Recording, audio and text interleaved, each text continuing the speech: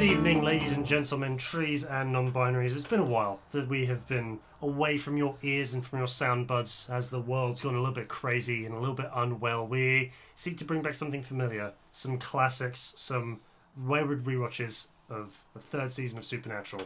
And I couldn't think of anyone here beside me in the Impala than my dear friend Faye. How you doing? What up? Yeah, I cannot wait to jump back into the road trip with the boys. I miss it. They have the best taste in music. They really do. And I needed that. Everybody needed that. Especially these days, but we're not going to talk about how weird or strange things are outside. We're here to talk about, when did season 3 come out? 2009? Oh, why are you fact checking me, bro? I didn't check. Why? No. I'll not put you on the spot, but even so, this was a lovely slice back into the earliest days, but still quite powerful days of Whoa, Sam no. and Dean. 2009 is way too quick. Season 1 came out in 2005, so 2008. Cool. Crack the code. Max.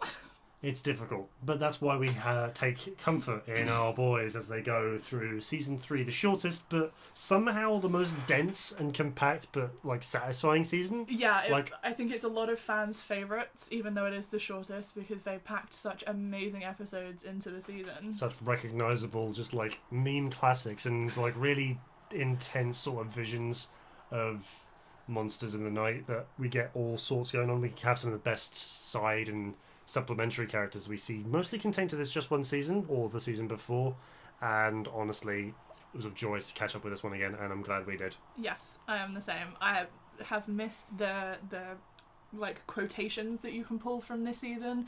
I forgot that most of them actually, like most of the favourite fandom quotes came from season 3, which was a nice surprise when I rewatched them, because I didn't know if they were earlier or later. I just knew the quotes off the top of my head. I couldn't tell you where exactly they came from, but I can do that with some of them now, as we have rewatched this season in all of its glory.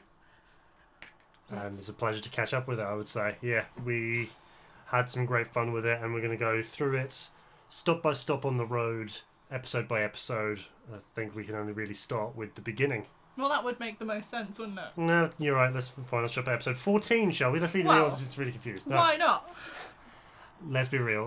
Right back at the beginning, where we last left off with Sam and Dean and Barbie, of an essence, that Devil's Trap Hell's Gate door had opened. The demon which had destroyed their family during the boys' infancy has been destroyed, but at what cost? At what cost? Oh, too many good characters costs. That's at what cost. Yeah, it's true. But still, with that hellmouth open and an uncountable number of demons flooding the world, we jump into the new season at season 3, episode 1, The Magnificent Seven. With some just casual demon possession. Oh yeah, the most casual demon possession. Just, oh yeah, that's black smoke. Oh, and now that person's probably dead. Lovely. Yeah, but, you know, that's what demon possession's all about. It's just like, oh, thank you. I didn't give you permission. I'll do what I want because I'm a demon. Well, and then you have the flip side of things, where Dean is going completely off the rails and is just like, hey, casual sex. Yeah. He's like, I'm gonna die in a year because of that deal I made to bring Sam back from the dead, so we just don't care. We're just gonna, have sex and die. Live our best life because the life's actually got a measurable clock now. You know? Feels real bad. But with that ticking clock on his side and him like living vicariously and dangerously, hedonistically going off into the night for all sorts of stuff, we also get the real rough side of unexpected demonic possessions, and we see very powerful demons from the off, don't we? Yeah, this is probably some of the most powerful that they've come up against, apart from Yellow Eyes. Yep. This is something that they haven't really seen before, something that the later seasons they would laugh at, but, fresh Sam and Dean are, oh my god, what is this? They have powers, and holy water doesn't really work on them that well, and what's happening? Yeah, because it's really rewarding, catching back up with early Sam and Dean compared to some of the new stuff, because I just finally finished season 14, but we're waiting for 15 to actually happen because of whatever. But yeah, seeing them struggling against a cadre of demons is just reminds us of how simple their struggles used to be. Yeah, and it's not just one-on-one demon work anymore. It was 7 of them. Yeah. And it was 7 quite high-powered dickheads, Yeah. if I will. If you will, and I think you will, and it's a fair thing to say, but they really bring it to Sam and Dean right there in the beginning, and with Bobby's help as well. It was just an immense struggle because, like, as demons go, I love the idea of them being the embodiments of the sins, like those ancient, powerful ones that they got right about in the Bible. Yeah. It's just so interesting to see them like done that way and done so well, and we even make sense as to why that one dude got possessed right at the beginning of the episode. Because he was just like, "Oh, I like my neighbor's car." Yeah. Yeah. He was like, "Oh, I want that. That's mine now." Yep. And then, so the possession that obviously caused him to go downhill would have been Enver. Oh my god. Oh my god, I knew my sons. But it wasn't even just Sam, Dean and Bobby in that episode. We had a couple of other hunters that were on the trail of, oh, look what the Winchesters have done. They've screwed up yet again and everybody else has to clean up their mess. Well, this is probably the biggest that they've screwed up so far, and it's going to be the first in a long line. Let's be real. So far. That's, yeah. Yeah, so far. Because, you know, they literally, like in a couple of later seasons from now, they can walk into a lunatic asylum with a very truthful story of, probably because I started the apocalypse. Yeah, there's an angel literally on my shoulder and he talks to me like all the time. Yeah, but just shows that like these are still like not even baby really, but still like almost small fry Sam and Dean dealing with small fry issues. Yes. They're big for them and they'll learn to fill it, but still it's an immense challenge for them. But even with an immense challenge, they are given some very powerful help. So as a new face sort of appears on the scene towards the end of the episode.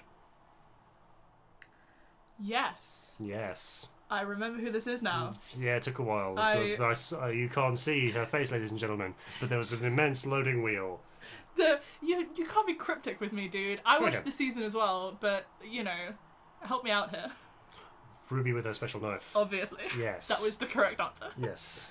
Just some blonde lady rocks up, yep, saves Sam's life, basically calls him a little bitch, and then pieces out. It's kind of what you want from your mysterious sort of helper ladies, right? I mean, you know, amazing demon killing knife. Yep. Never before seen. Nope. Even Bobby the Wonder Man doesn't know what it is.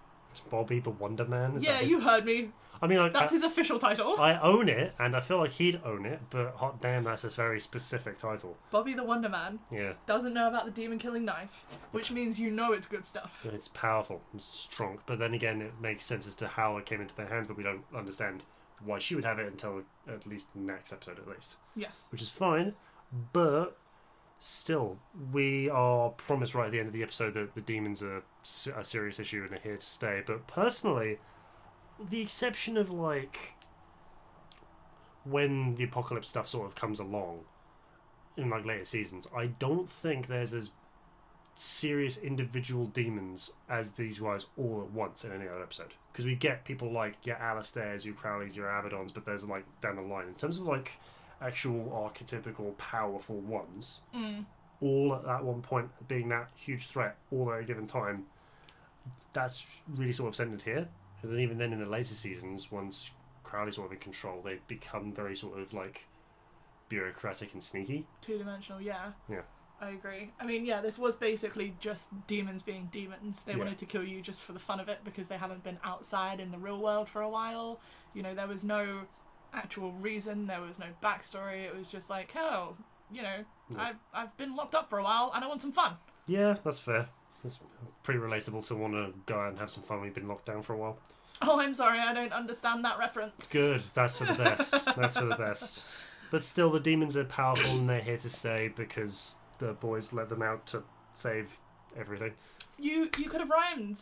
No. The boys let them out to play. What is wrong with you? Shut up, you're not my real dad. Oh, never mind. Good grief. But if we want to talk about someone's real dads... Oh, listen, that was a great segue.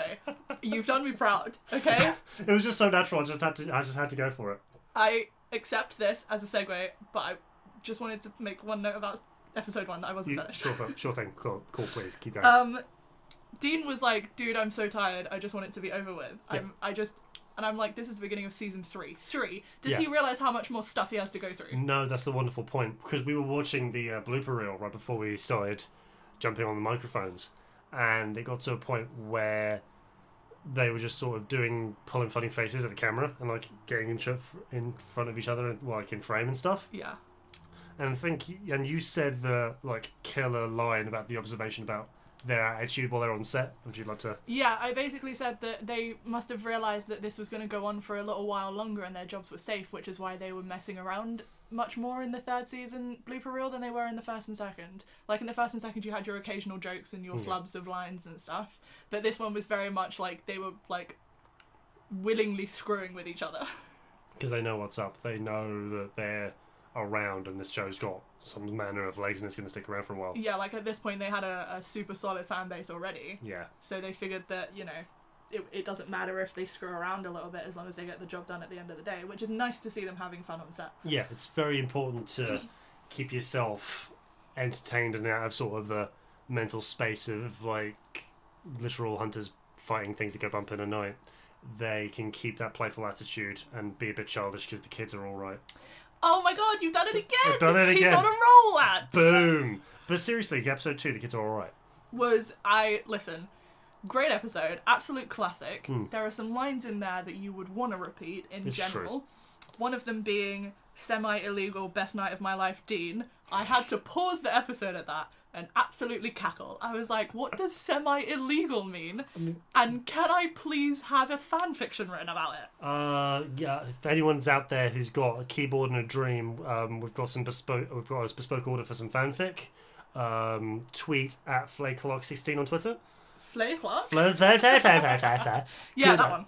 Good at words. But in all seriousness, you get Dean rocking up to a suburban town, meeting an old flame that he hasn't seen in a very long while, and meeting her 8-year-old son. And then he runs the numbers, like counts them on his fingers. But he only does that after he meets the kid. Yeah. And the kid is basically dressed as a mini Dean, and he says, he's like, oh yeah, that bouncy castle's great, man. It gets the chicks. And Dean's like... Yeah, and Dean first sees him opening a present and going, yes, AC/DC rules. And I mean, that, you know, that's not even realistic. That's just genetics. Yeah. Like, you cannot make a child the physical copy of Dean and not have Dean be his father. Fight me. Absolutely fight me. She said there was some dodgy dude in a bar, like, at the end of the episode, but I'm having none of it. Paternity tests, no. Screw your science. Absolutely not, sir. No. Dean's the father. Fight me. Yep, I accept. I wholly accept. But even so, we get that sort of vision of what a life could be like for Dean away from the hunting, and for him to spend his last year sort of outside. And he is a little tempted, I would say. He likes the idea, a lot tempted. He loves the idea of it. Considering what happens later on in the season. Yeah, in the season and in the episode, yeah. You know, we figure that he does actually want to settle down. He did want that happiness, that you know, comfort that he can go home to. And he, you know, was very upset when he found out that Ben wasn't actually his own kid. He wanted to leave something behind in the world. Yeah, then it seems like all he can really leave behind is a legacy of a trail of fallen monster bodies. But it's still a good thing to be heroic, but that's really as close of a vision to his own son, even down to the spiky hair. Yeah, I mean, he was just a carbon copy. Precious. But it was so good. And he taught Ben how to fight back. Yeah. For his Game Boy thing that got stolen by the mean bullies. Oh, the thing was one of the classic Game Boys as well. Yeah. Which is unacceptable. You don't throw around what would now be classed as a retro handheld game like that, honestly. But even so, the quality of like that little kid being put as a threat that made Dean want to fight even harder. Yes.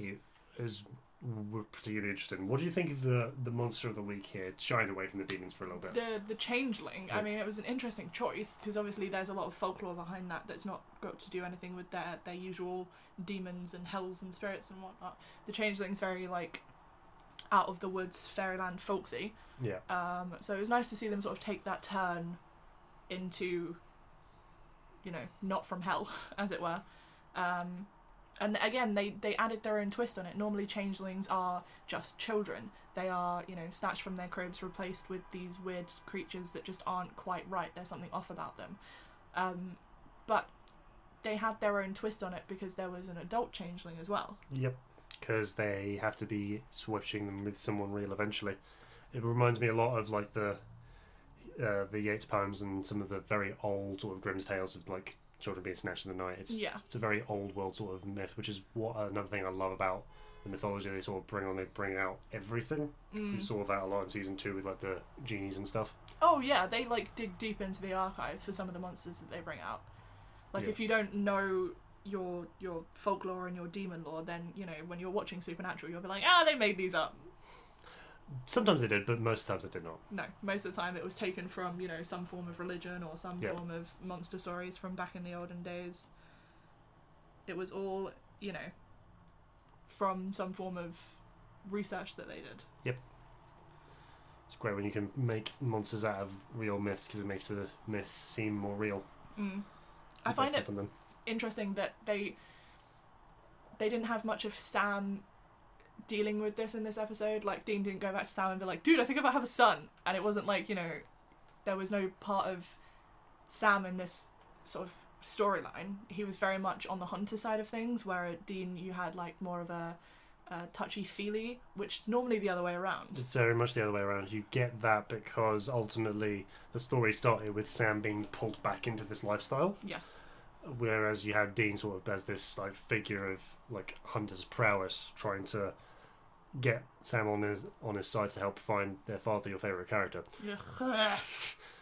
But we're seeing Dean as a literally vulnerable, dying man. So we're getting the chances to see his character expand so that we can, as a viewer, grow with him and feel the loss of him eventually meeting his demise at the expense of the deal he made in the last season. And it's tough to see him react in this way, and we see him come to the realization that he hasn't left anything behind apart from his car and his baby brother. Which makes him aware that that's as much of a legacy as he's got, which is a hard thing for him to realise, which is why he grafts onto this child so fiercely.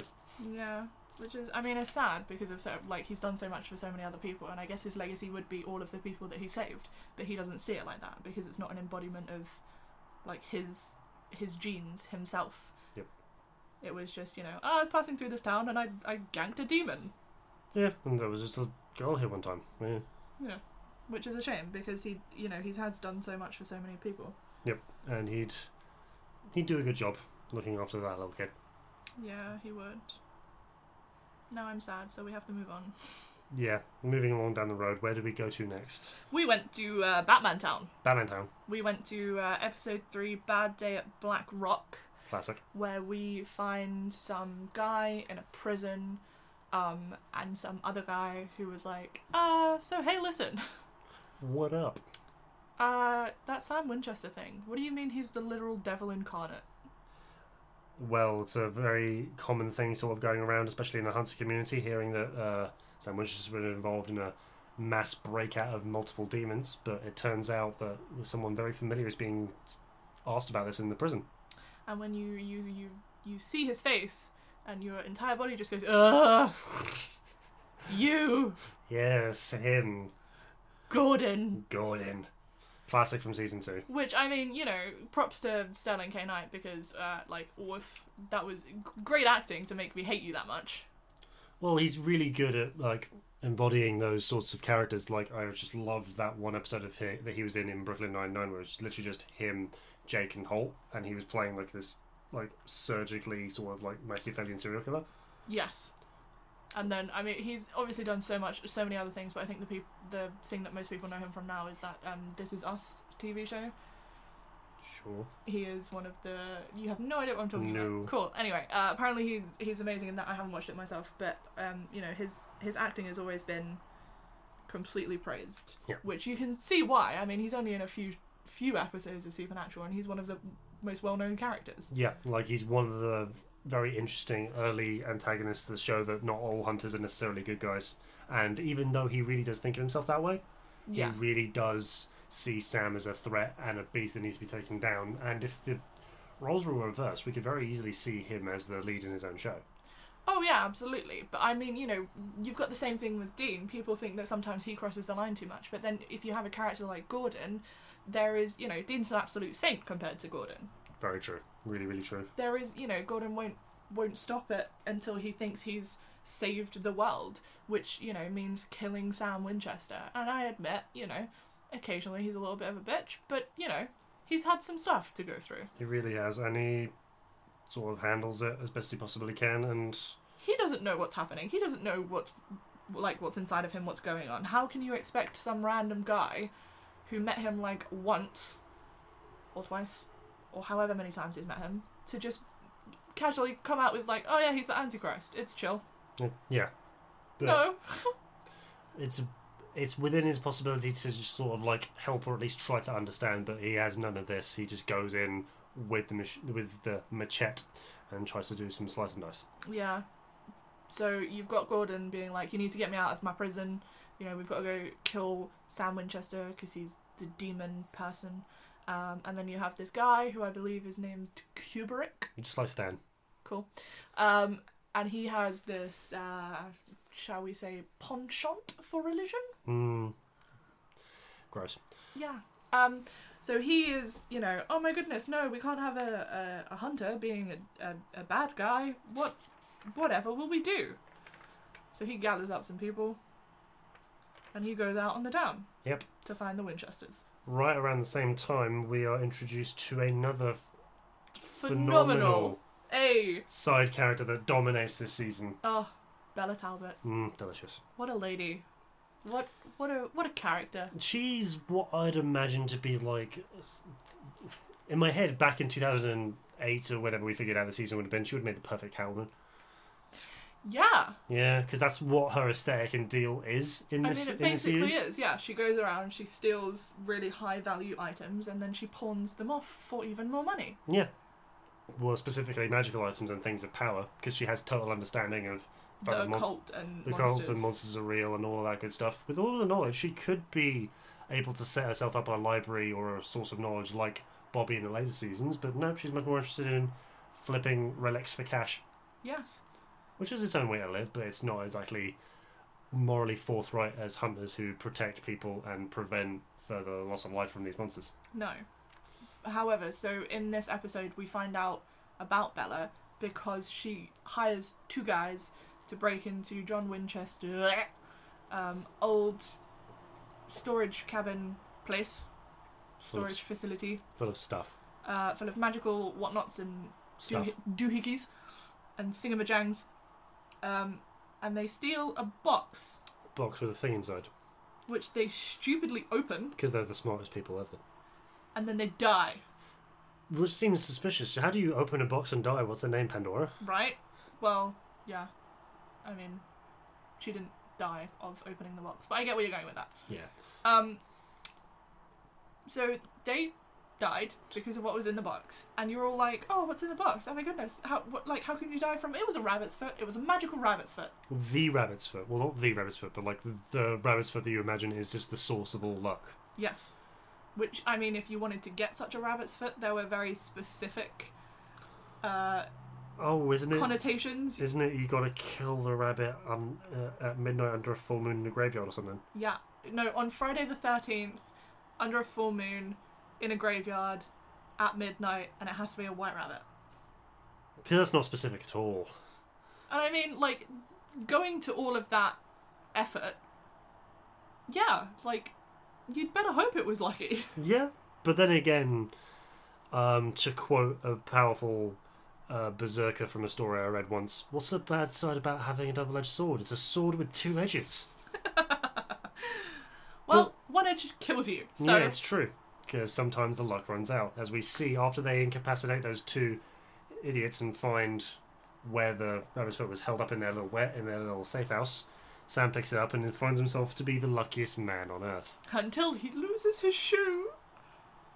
Heartbreaking. Well, it's not even that, because they realise that the attractive waitress took it from them in that diner. And I mean, if you're going to pull one over on the boys, you've got to be damn good. And she did, and it worked, so she is, in fact, damn good. That's my point. Yeah, but it's just so amazing to see the both of them running at full tilt towards the camera, chasing after her.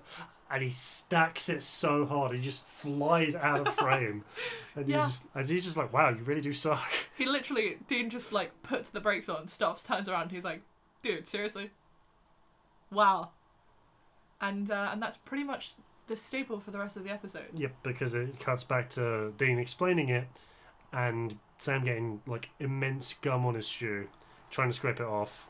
And honestly, between the man who lost his mother before he was ever really knew her, lost his father, lost his girlfriend, lost his chance at becoming a successful lawyer, lost his chance at like a normal life, the most devastating loss of them all was his shoe. His shoe.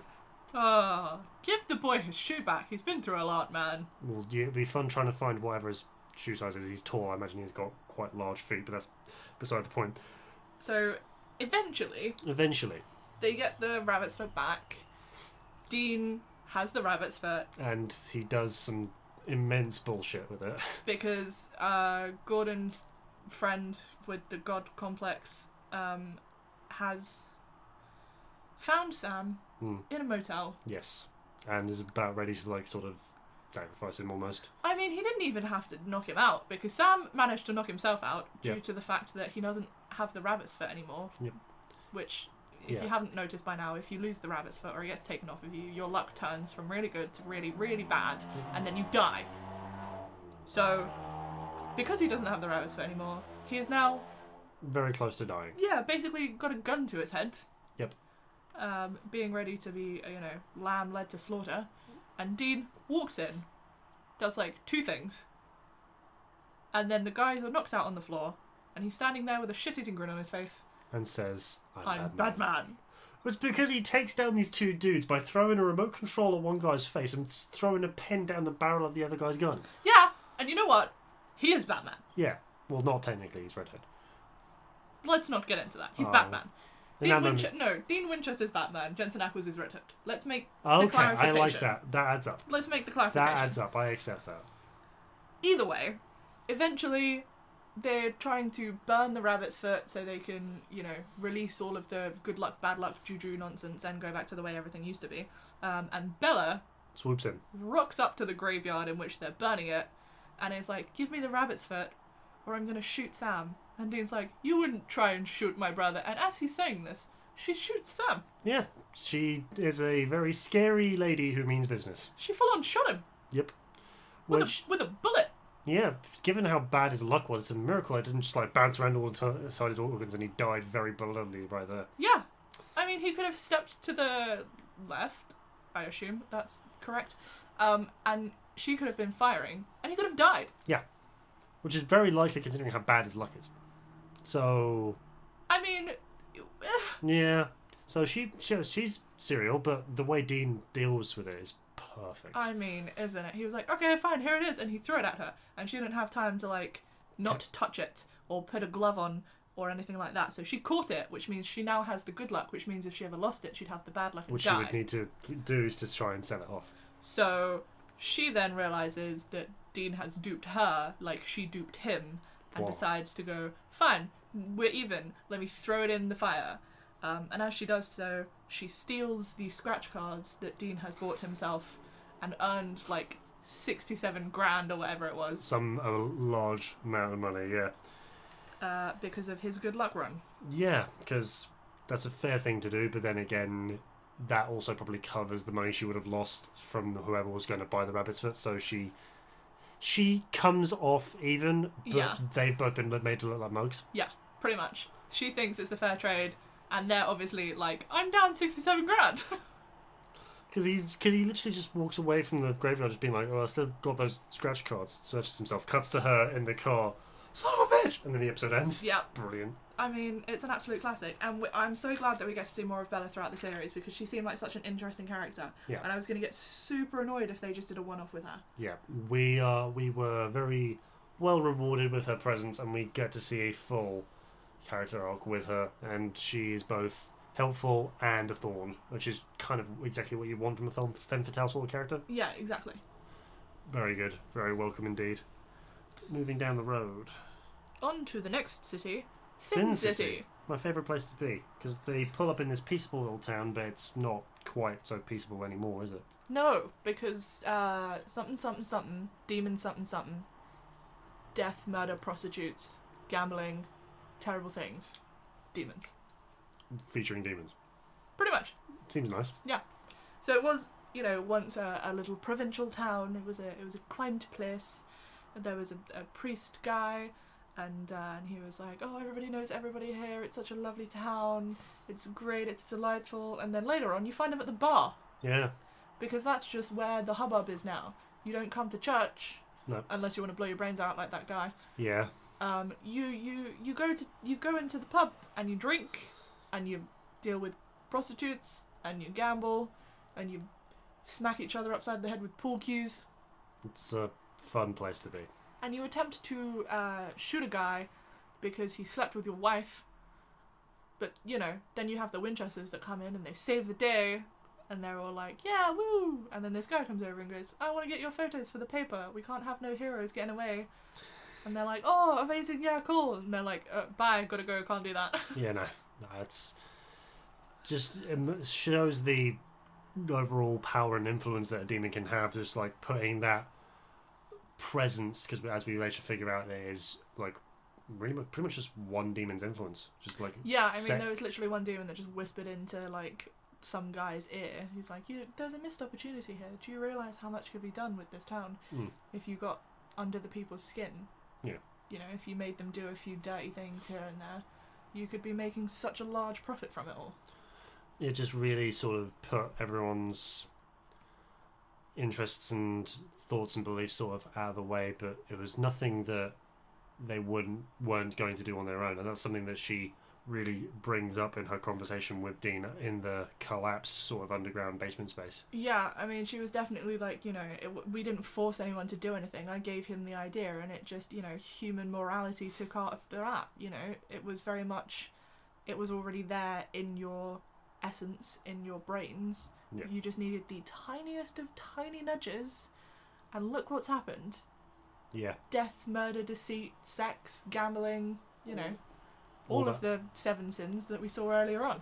There is debauchery here, and that's just the slightest suggestion, and it's all come to force. Yeah, I mean, it's an absolutely, you know, interesting conversation that Dean and the demon have, because he's like, humanity's fine, you know, we're doing the best we can, and she's like, well, you're not doing that well, because I said like 4 words, and look at the town. But sure enough, the boys find that her influence was a little bit too strong, and the somewhat uncertainty that I think should have been explored a bit more in the season sort of comes bubbling up to a head, because Dean starts to wonder all the stuff that Yellows was saying was what was the thing that brought back that looks like Sam. Is it 100% Sam, or has Sam changed because he was dead for a minute? Yeah, like, did you bring back all of him, or did you leave something down in the hell space? Yeah. Is that entirely his essence, or is he, like, harsher and ruder and meaner now? Which I don't think you're ever going to really find out until you see Soulless Sam later on. Oh, and then you realise what the essence of Sam is. Because right now, he's just a little bit grumpy. He's just a little bit bitchy. You know, his brother's about to die. It's acceptable. Yeah, he's allowed to be a little bit upset that his brother's going to inevitably die with no interest in trying to save his life.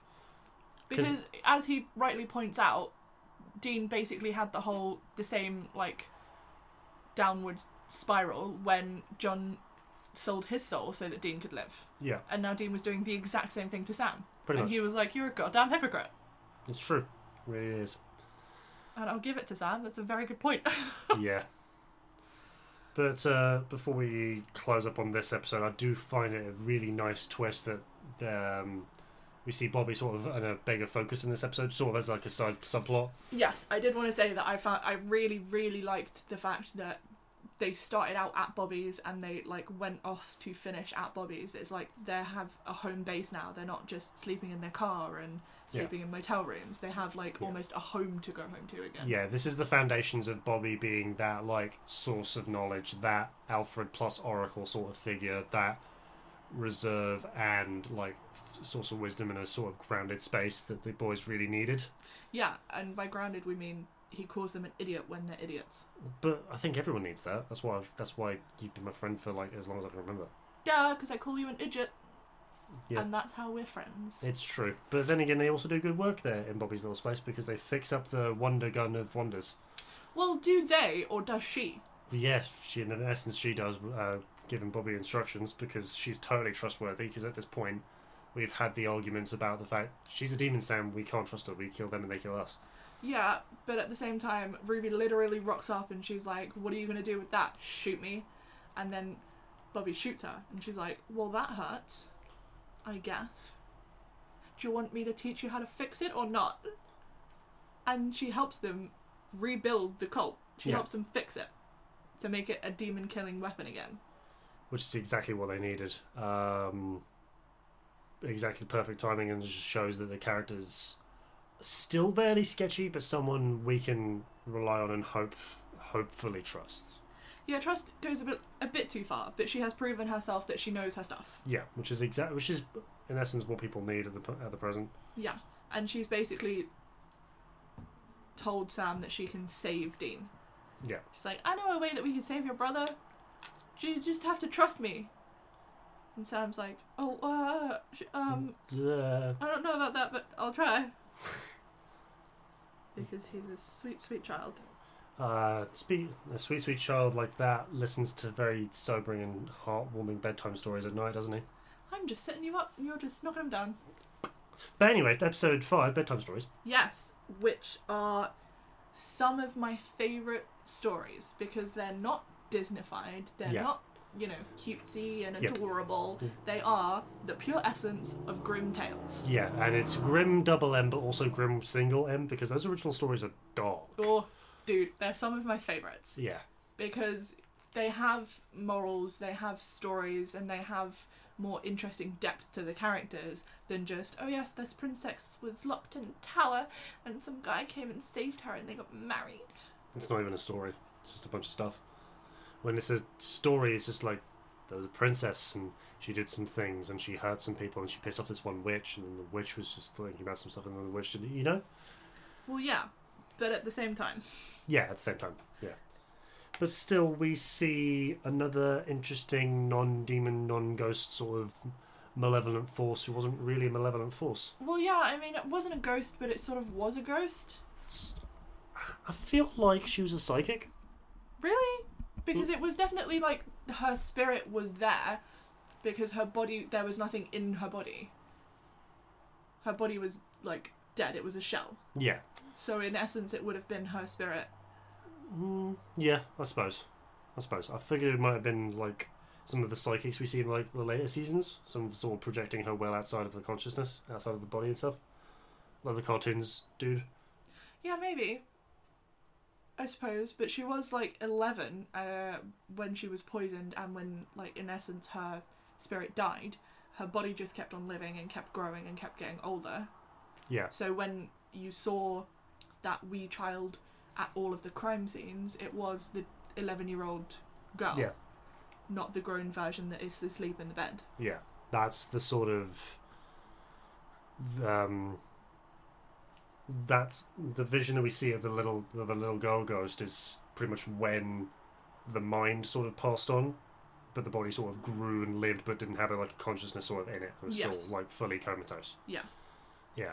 So, I mean, yeah, I guess either of us could be correct, because I don't think we ever really got an answer to it. It was just kind of like, oh, the young girl, she's been wronged and she's trying to set it right.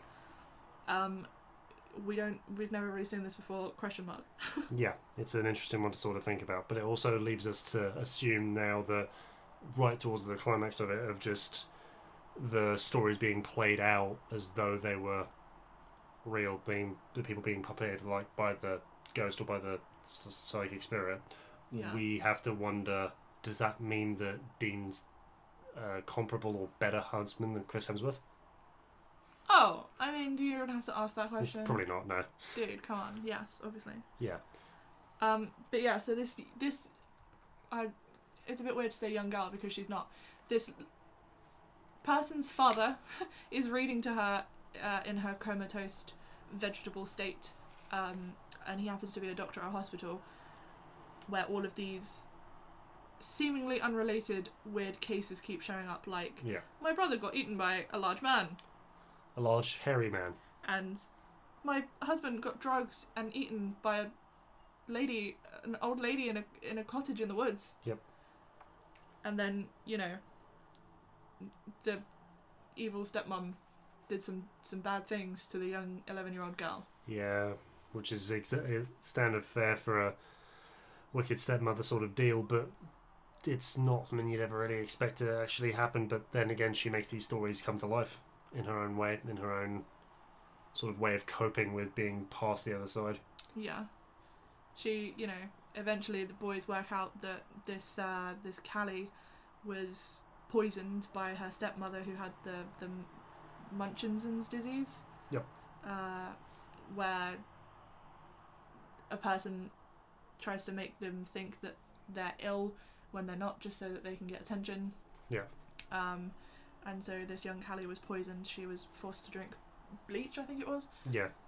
Which, is what cut her spirit off from her body, is when she sort of, died but didn't die, as a matter of fact. Yeah, like the mind sort of died, but it sort of like separated the spirit so she became a ghost, but the body sort of lived in the comatose state without consciousness. That happens a lot in certain coma patients. They go sort of brain dead, but like the body sort of like keeps functioning. Yeah. So the dad's sitting there, hoping that his young girl's going to come back, and all the while he's reading her the Grimm fairy tales from a fairy tale book, and her spirit, her essence is taking this into effect and lashing out at other people to make them happen, so that she can get attention, so she can tell her dad the real story of what happened, so that this young girl can finally move on, because it's been a solid 10 years maybe, something like that at least. Yeah, she looked old enough in her comatose state that it would have been a while. But the question I was sort of having was, would the outcome have been any different if the boys hadn't intervened? Is this another like Indiana Jones sort of style, or did they speed things along by actually saving those people at the end? Red Riding Hood at the end. Yeah, I think they probably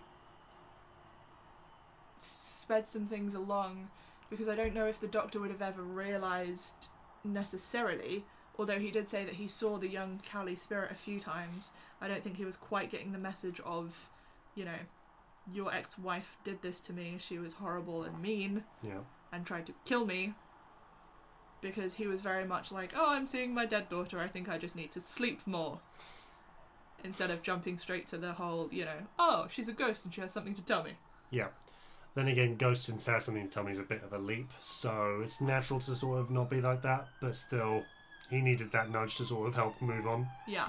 And I would like to point out that Dean said one of the most hilarious things, which was, I'm going to go stop the big bad wolf, which is the weirdest thing I've ever said. And I would like to point out to him that, boy, have you got a lot more weirder things coming. It's true. Planes crash and apparently clowns kill, and you have to fight the fairies are things that come to my mind. Oh my gosh.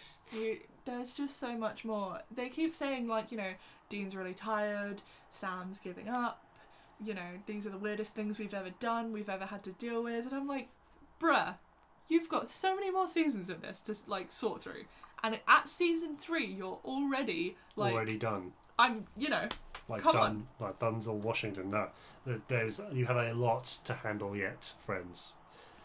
But still, it's an interesting thing to sort of see them take on the stories themselves that these monsters sort of originated out of. It was a really offbeat episode, and I liked it. Well, I mean, yeah, and then you've got the slight other side of it, where Sam goes out in the middle of the night with the cult to try and get information from the Crossroad demon that Dean did his deal with. Yep. Which, yeah, I mean, Sam thought he could get answers out of this demon as to who holds the contract, and if you kill him, can you stop the contract? Yeah. And this Crossroad demon was like, dude, that is way above my pay grade. Yeah. I can't tell you nothing. And Sam went, alright, fine, and shot her dead. Bang. With the cult. Just straight up, that was cold, absolutely no shits were given. Yeah. And that's sort of the worry that we've been given as to whether or not this is all Sam still, or if he's just come back a little bit more harsh, a little bit more world weary and beaten down. Yeah. Which is totally natural, and also it's interesting the fact that he's gone to investigate this without Dean knowing about it, because Dean finds out later. Yes. But well, I think they had a conversation about it, and Dean was like, dude, no, don't bother. I don't want you to ask. I don't want you to try and get me out of it, because then you die. And Sam was like, I ain't having none of that, and snuck out in the middle of the night like a bad schoolchild. That's sort of Sam's energy anyway. Yeah, pretty much.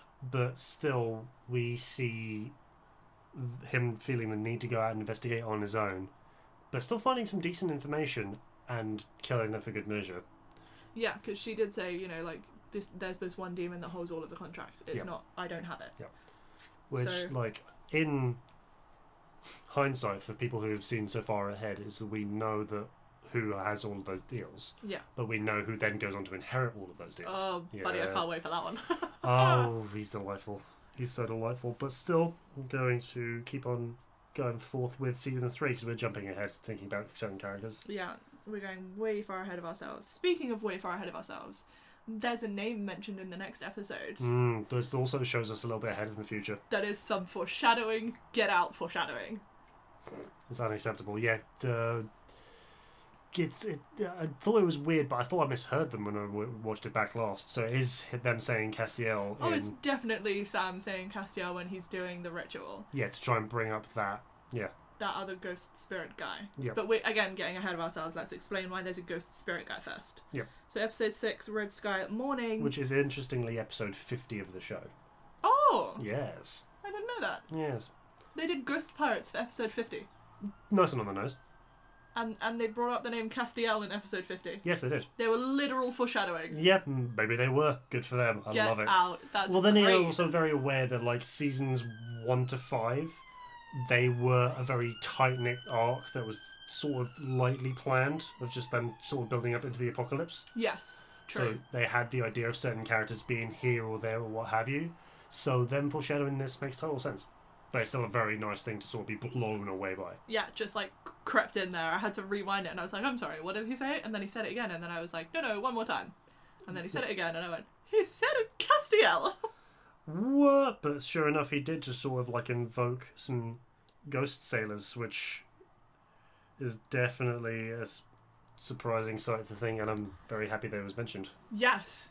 So the ghost sailors in question was some guy who has decided to go around and drown people because he has a problem with people that murder other people of their own family members. Which, yes. I mean, fair enough. Damn good reason. Yeah, and like as vengeful spirits go, that's much more virtuous than just stopping like gross dudes on the highway and just getting in their cars. Like the woman's in white, but it's a valid thing to be like a vengeful spirit for. But like this one's actually like an avenging spirit. Uh-huh. I'm trying to scoot away from you wanting to punch me. That's not going well for you.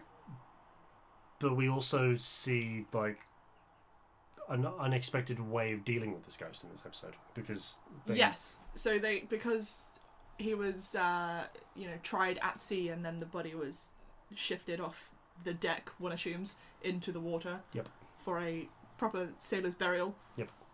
There was nothing left of him to burn and salt as per usual. That's huge. So the boys were at a slight bit of a loss as to what to do to get rid of the demon that was drowning people. We once again see the immaculate Bella Talbot in this episode. Yeah, she's returned as we'd expect from people in high society, and we see her sort of saunter in, giving Dean a genuine, honest-to-goodness panic attack. Ah, yeah. Yeah, because after they've done some research, he comes back and he's like, dude, where's my car? Dude.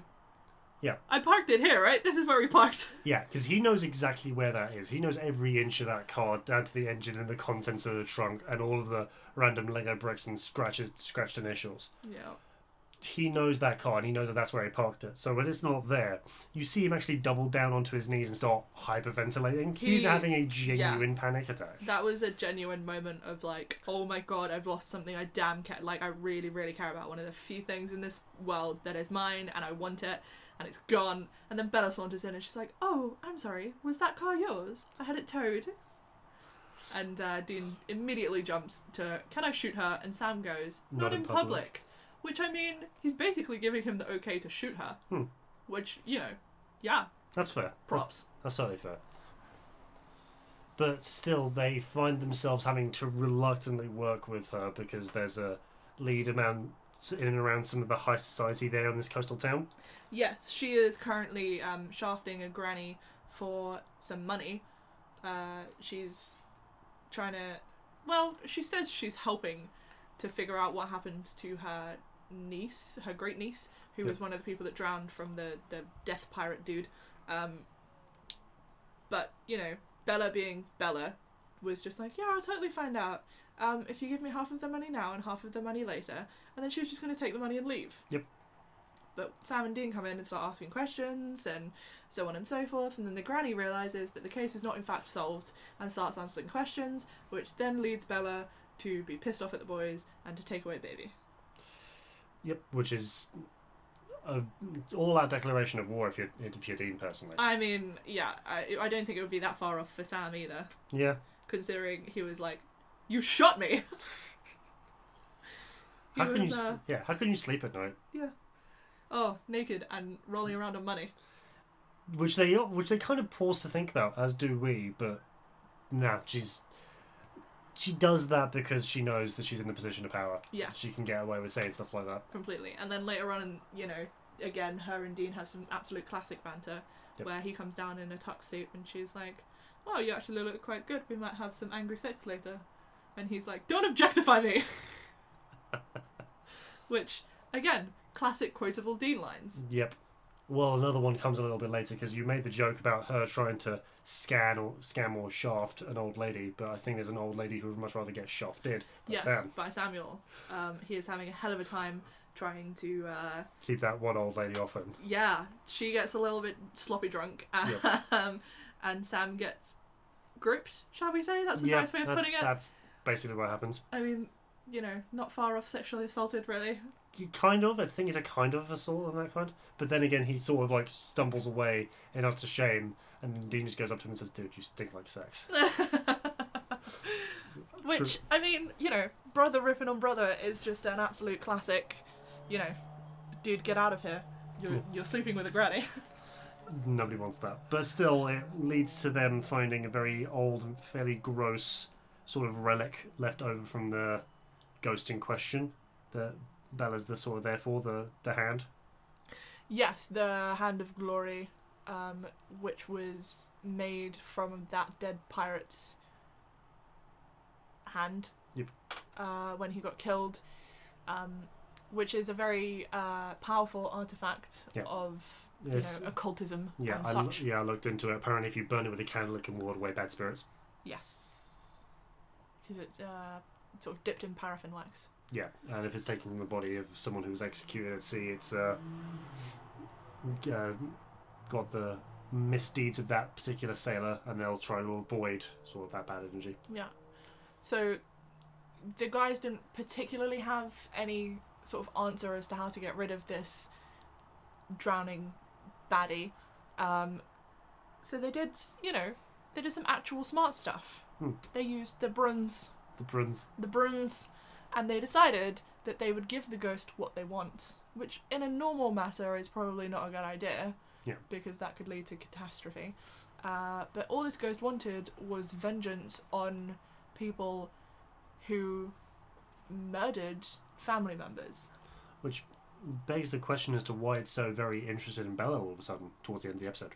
Because she saw the ghost ship. Yep. Which shortly afterwards means she gonna drown. Yeah, the ghost ship always appears as an omen to those who are about to die to this ghost, which is what gets her so interested and wants them to speed up the clock to try and get a result and deal with this ghost. Yeah, and Sam's over here doing some ritual voodoo stuff nonsense, and he's reeling off this this incantation of which he says Castiel. And then some other words. I kind of lost track after that. I heard the important word and then I blacked out for the rest. In which he invokes this ghost brother, pirate man, and they duke it out, and then they both dissipate, and they die, and Bella no longer is drowning. Which is pretty much what you want from a ritual, really. You want a good ending. Yeah, which is exactly what happened. Which was another interesting way to sort of deal with the ghost of the week. And a really great way to show an example of ghosts still being relevant in a world that suddenly quadrupled in the number of demons. Yes, it definitely it's very demon heavy this season, but they didn't lose sight of their monster of the week as they have done in later seasons possibly. But they were definitely still this is what brought us the fan base. This is what people watch for. We need to give them the main storyline, and then we've got to give them a few side storylines to keep people interested. And they did it very well. Oh yeah, very well indeed. Absolutely. Next town, next stop, next episode. Vamp Gordon. Fresh blood. Boom. God, I love this one. It's a classic episode, but at the same time, I don't like him. That's the point. He's a good villain. I know, which is what I'm so torn up about, because obviously the acting is brilliant and the fact that I hate him is amazing and great, and I'm having good feelings about that. But I don't like him, and therefore I'm having bad feelings. Okay. And I need it to be one or the other. I mean, do you? I'm sure that just shows us just how complex the character is. Having two emotions at the same time is exhausting. It is, but it's also good that it's being drawn out, and you need to explore that. Why is the good there, and why is the not good there? The not good is there because he's a terrible character and I need him to die. Well, that's what you get in this episode, so that's one. And then the good is there because he's a great actor and he's done a fantastic job. It's true, but so what's wrong? That's my problem. Doesn't sound like a problem. Well, either way. Yeah, either way. We catch up with Gordon and his very opinionated, fanatical friend. Kubrick, just like that dude who directed the moon landing. No, he didn't. Anywho. Yeah, anywho. The boys, as of well, Sam and Dean are investigating some vampiric sort of presence. Yeah, with this young blonde lady, and she shocked both of them into absolute silence, and they gave side-eye to each other, because this young girl was like, this guy had some drugs for me. He was so old. He was like 30. And both Sam and Dean were like, rude. What did he say? What? How old? And it turns out that what the drug that this guy had for her was in fact vampire blood. Yeah, because all she kept complaining about was just how after she took it she was just so hungry. I thought it was munchies, but I'm like, so hungry. I just can't come down. I just want it to stop. I want to come down. And the only way you can do that is bad damn. Is a decapitation. Slice and dice. Which was sad because both of the boys, obviously, they were like, well, she's an innocent girl. She doesn't understand what's happening. She doesn't understand that she is now a vampire. She's not realised the full extent of what's going on. Yep. And, But there'd also be little point explaining it to her because she didn't ask for this. She wouldn't be okay with it, and she still is just clamouring for it to stop. So they sort of give her what they want in a mercy killing sort of style, but it's still a hard thing to sort of do. Yeah. Harkens back to Sam's werewolf girlfriend in season 2. That's exactly what I was thinking of as well. It's definitely one of those, you don't want to see it done, but unfortunately it has to be. Yeah. Which is upsetting for everyone involved, the person that they're killing, the fact that the boys have to do it, and, at the end of the day, the only thing that they can do is to go and get the person that turned this poor girl. Which is exactly what they do. Turns out, though, other hunters, or specifically Gordon and Kubrick, are in a similar sort of area. And they decide that this is a good time to try and bitch slap Sam out of existence. Yeah, because, they couldn't come to the boys on a quiet day, could they? No, I mean, that would, would be boring. But it would also be sporting. So it was definitely, Gordon and Kubrick were on the trail of Sam and Dean. Sam and Dean were on the trail of a bunch of werewolves. Gordon got to the werewolves. Vampires. What the hell am I talking about? I'm going to remind you of the fact that when we first talked about Gordon's reappearance, you called him Sterling K9. What's his name? Sterling K. Brown. Oh, I'm so sorry. But you know what? That's fine. My brain doesn't work. Who needs one? Lots of people work fine without him. But yeah, they're on the trail of the same sorts of vampires. They're on the trail of vampires. Gordon gets to the vampires first. Some terrible stuff happens in which Gordon decides that it would be a good idea to antagonise the vampire that's turning people. Smart boy. Which then only, gets him turned. Exactly. I mean, the correct answer is, we're going to turn you into the thing that you hate the most. A monster. Of some kind. A vampire. And then he still is on this crusade of, yep. I can do one last good thing. I can do two last good things. I can kill Sam and I can kill myself. Yep. So there are two less monsters in the world. Yeah, which is what he sets out to do. And without with the boys being sort of aware, but without them fully knowing that he's been turned, it sets up a little trap. Yes. So they call in Bella, who has some information about where Gordon is. Because I can't quite remember why they call her. They owe her, or she owes them, or something. Because there's just too many crosses with them in this season. There's just too much backstory with those guys. But Gordon gets turned into a vampire. Bella says, "Oh, he's at this place. Yep. Go do the thing." Sam turns into an absolute badass at the end of this episode. Yeah, because Dean gets captured and Sam has to bail him out, or else Dean and this lady who is a hostage, yes, will be sort of dealt with, and he was going to go for Dean regardless, but we see them sort of physically sort of separated, and it's just Gordon versus Sam 1-on-1. Yes, and the fight gets so intense, and it's probably the most up close, graphic, brutal kill that we get in the whole show, at least in the early versions of the show. Yeah, definitely for the first 4 or 5 seasons at least. Because it's very much, Sam has lost all of his weapons. He has to use what he has at hand. Luckily, they're in a sort of workshop of some kind. Looks like warehouse type, yeah, situation. And he reaches over and manages to find some barbed wire. Yeah. You can only imagine what he's going to do with that. And it takes an effort. He struggles, and it takes a good few seconds to sort of pull through before eventually his head sort of pops right off, which is just pretty grim.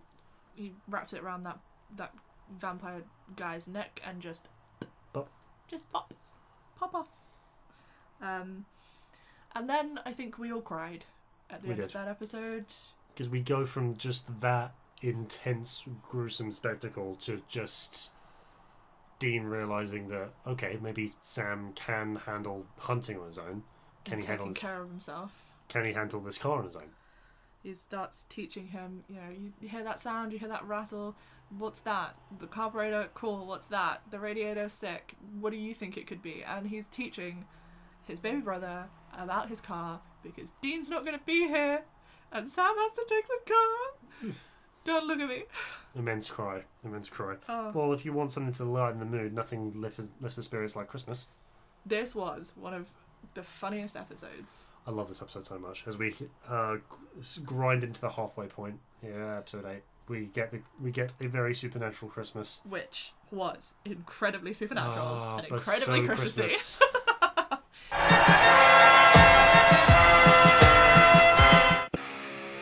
First, there was the DC Comics News podcast. Then came the Spinner Rack. And now, the third show brought to you by the guys that brought you all that other stuff I just mentioned. I Am the Night. A story about the stories. A show celebrating Batman, the animated series. Week by week, episode by episode. Just when you thought it was safe to put on a pair of headphones, I am the Night.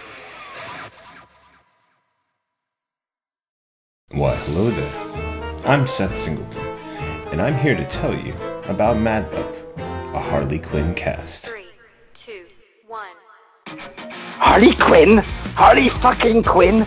What have we learned from this crazy show? Making bat shark repellent relevant since 1966. Oh, look, Booger. And we've gone completely off the rails. I hear the bat signal. Shut up and battle me, Nards. I definitely do not fuck bats. In need of an adult-sized nemesis. Humans make good fertilizer. You can't fuck with Lois Lane. For fuck's sake. I'm a damn good cop. Lot of lasers. Educational and informative. The DC Comics News Podcast Network presents Mad Love, the Harley Quinn cast. Back to you, Seth. So, tell us your thoughts. We'd love to hear from everyone out there. Or not. That's really up to all of you. Fuckers. Picture this. someone who knows nothing about comics. Someone who knows comics from movies, TV, and video games. A complete Ultra Comics nerd. You pick the character you want us to talk about. You send us the questions you want answered. You make the show. A podcast by fans. For fans. Making new fans. Superheroes. Or dummies. Hi, my name's Steve, and I'm here to tell you all about the DC Comics News Podcast. Every week, my friends and I sit down and discuss everything DC. Movies, TV and streaming, comic books, and everything in between. But don't just take my word for it. Here are a couple of our sponsors. Listen to the DC Comics News Podcast. It's audio justice. No. It's audio chaos. These wackos are crazier than I am. Well, maybe you're both right. Whatever the case, you can find the DC Comics News Podcast on every podcast platform. Apple Podcasts, Google Play, Spotify, Stitcher, and everywhere else you find podcasts. So, can I go now? Let him go. He did everything you asked.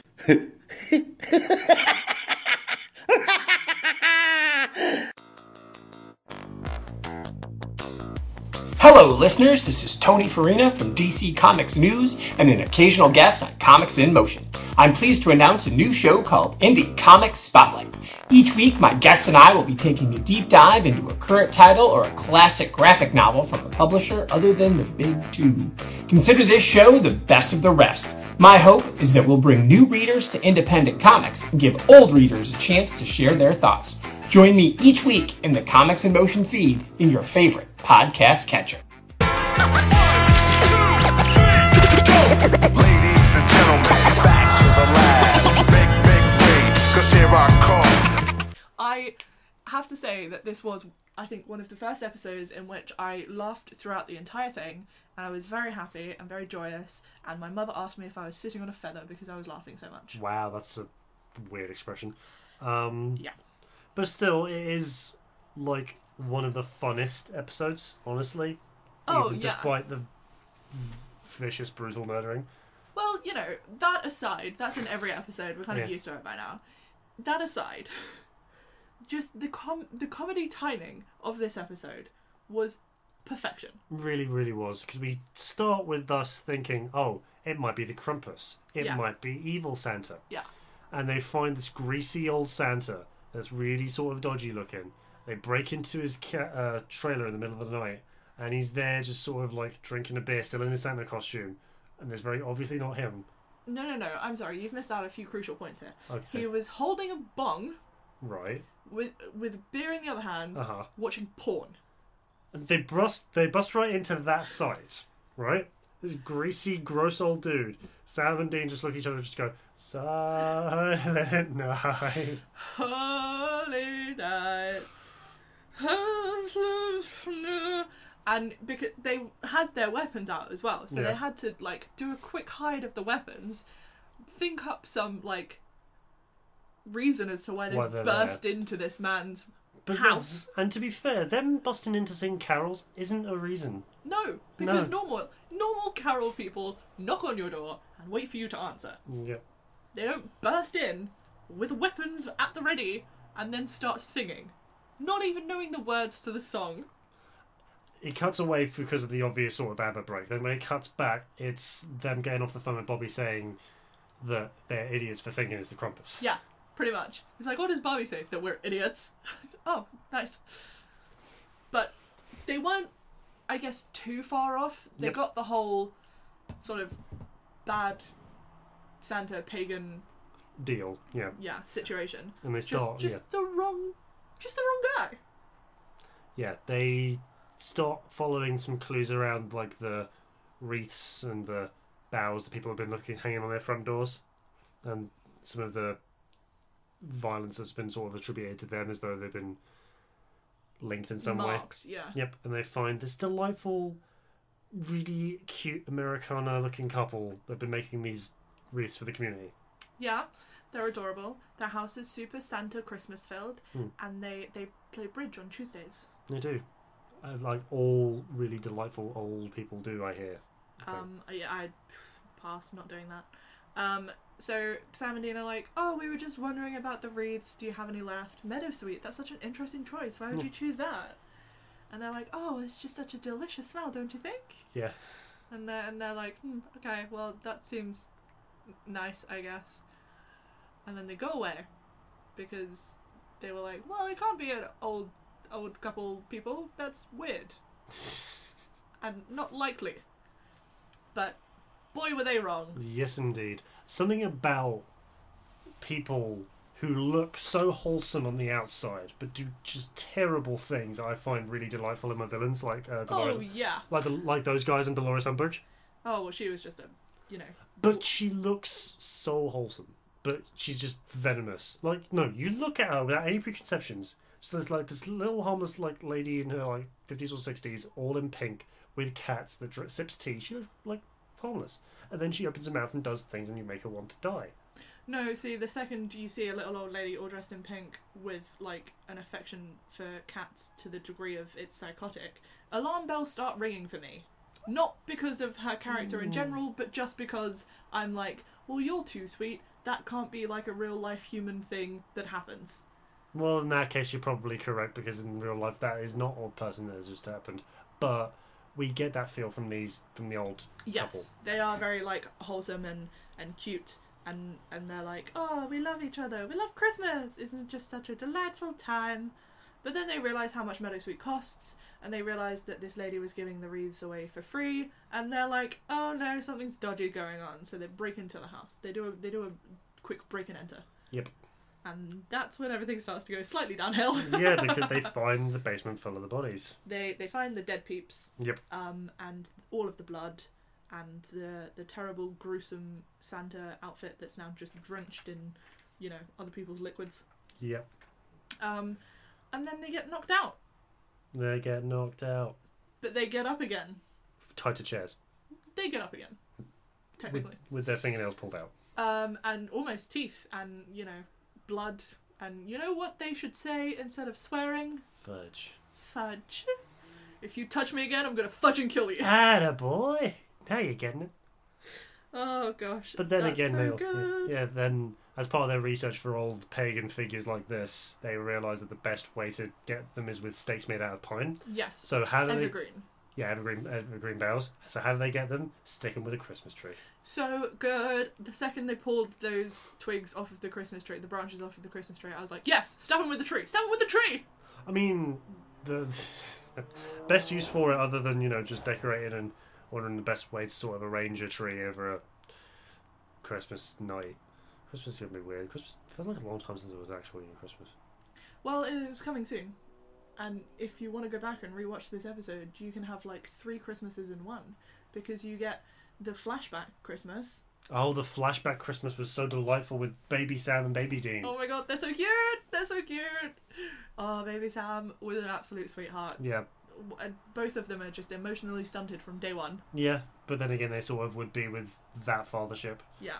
Living that lifestyle. And Baby Dean, who tried to give Sam the best Christmas, and he went and stole presents from the house up the road, but they were like, Look, are these chick presents? Feminine presents of Barbie dolls and a twirling pole.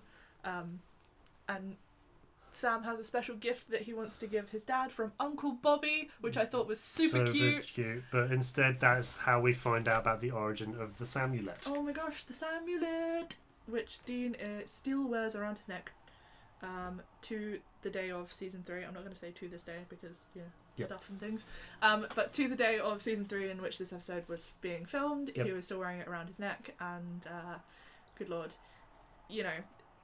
the fact that Sam was like, no, I want you to have it. Dad's not here and you are here and, you're trying to do this nice thing for me and I want you to have it. And Dean's face just lights up. Yep, and much in the same way, Dean's face lights up at the end of the episode when they're all grown up again, and he comes back to a very Christmassy-looking motel room. Because Sam has said throughout the entire episode, I don't want to do Christmas. I can't do Christmas with you. Yeah. And Dean's, he was like, this is my last Christmas. I want to do it. And Sam was like, that's why I can't do it. Yeah. They had very, difference in opinions. But they had a very cute and sweet heart to heart at the end of it. They bought each other presents, which were awful. Yeah. But I'm sure meant to a lot to each other. Yeah, and in their own way, it was just like a really good gesture for the last Christmas. Another thing was not Sam. Jared's reaction to sipping the eggnog, that was real because Jensen spiked it really hard between takes. I'm sure you knew this. Yes, Jared or Jensen? Who are you talking about? Sam had reacted, so Jensen spiked Jared's. Okay. Yes, there was. I did know that they used like proper alcohol, and they did like they did a little bit of a heavy-handed Drinky. Just a bit too much. But they like doing that on set. Yeah. Do you see was it the announcement for like? Oh, the announcement for the fact they've been renewed for like seasons 13 and 14. It was just Jared and Jensen in like one of their trailers talking, and they were very obviously smashed. I don't think I've seen that. I'll have to find it somewhere. Oh my gosh, that sounds awesome. They're like, oh, we have a great news for the announcement for the fans. No. We don't announce it, but this is just for us. I just want to talk to you about some stuff. And it just goes on for like that for a bunch of while. Oh my gosh, I can't. That's great. Yeah, I'll find it somewhere. No, that Christmas episode was absolutely fantastic. Really, really was. It was, a great halfway point to the season. Yep. Which brings us to the next half of the season. Episode 9. Blah, blah, blah. Malleus Maleficarum. Thank you very much. You're welcome. I don't do the whole other language Latin thing. Yeah, the hammer of the witches that do bad things to bad things. That's literally what that means. Yeah. Mm-hmm. I'm sure it does. I'll trust you on that one. Yes, we get the witches for the first time. The witches? The witches. Witches? Which monsters are there? The witches. Which monster? No, but the witches. I'm just pissed about. But yeah, we see them sort of at their force in the worst book club ever in this episode. Well, I mean, it could either be the worst book club ever or the best book club ever, depending on how you look at it. I mean, like, I'd like my book clubs to have a lot less murder. Really? Yeah. Like in the books or in the real life? Oh, in the real life. In the books, the murder's welcome. All right, fair enough then. I was like, well, that's a boring book then. No, so there was, unfortunately, just a little bit too much blood involved in this book club. Real life blood, because the book that they were reading from was a book of spells, a book of shadows. Unfortunately, people lost their teeth and drowned in their own blood. Which nobody wants. Other people almost choked to death on maggots. Which people definitely don't want. And then there was the unfortunate cutting of wrists. They just suddenly appeared up their arms, which was just really grim. Yeah. And then there was the snap of the neck. Nobody wants that. Yeah. They were just chanting it because they thought that they were getting, like... Cute little, like, I've won a vacation to Hawaii. Yeah, it's like, oh, I just saved so much on the premium for my car insurance. When, as a matter of fact, the more spells they did, the more their souls were owned by the demon bitch. Yep, the one that brought the book to the book club and was just like, mwahaha, I know exactly what's up. I am in meat suit. You owe me soul. You owe me soul. Thanks for... I'll take that and leave. Bye. Because, to be honest, if they were reading it properly, they could have been just like a demon yellow pages. Could have been anything. I mean, yeah, they had absolutely no idea what was what and how it was going on. And then there was some death involved, which naturally brought the boys to town. They were like, excuse me, what's happening? Oh, it's this gaggle of Stepford wives all reading from the book club. And then Dean does yet again another quotable moment of, I hate witches. All the bodily fluids and they never keep it to themselves. He's right though, between like all of the bile and the blood and the vomit and all the stuff they make the potions out of. And he's an animal protector. He's so angry at the witches. Yeah. When he's like, why is it always rabbits? Poor rabbits. Yeah, because like they probably like string them off with like this. Is it osteomancy or the sort of divination where you look through organs and stuff? Something I think of with witches. Yes.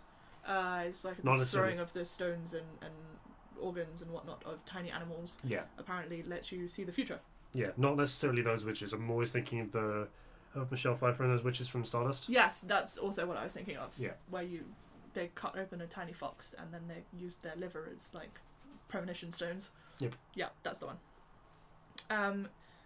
But yeah, and then Sam and Dean come rocking up and they're like, no witches, not today, thank you very much. You keep your bodily fluids inside of yourselves. We don't like it here. Nobody wants that. And Sam goes off to shoot people and kill some stuff because Dean is being choked to death and Sam can't find the hex bag. Yep.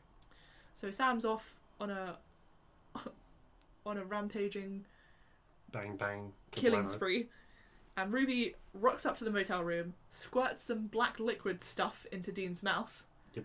And then is just like, "Oh, we done here? Cool, let's go save your brother now." Yeah. It's just so rewarding just to see her just stroll in and take charge of every scene she's in. Yeah, I mean, she, Yeah. she's a scene stealer. You always want to know more about her. She's a super interesting character you know absolutely nothing about. You find out a little bit more in this episode.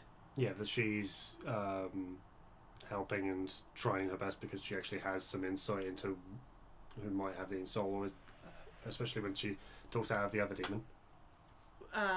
I was thinking more about the fact that you actually find out that she used to be a witch when she was a human, which is how she became a demon. Yeah. Because... Yeah, and she was alive really recently, which is why she's so interested in helping.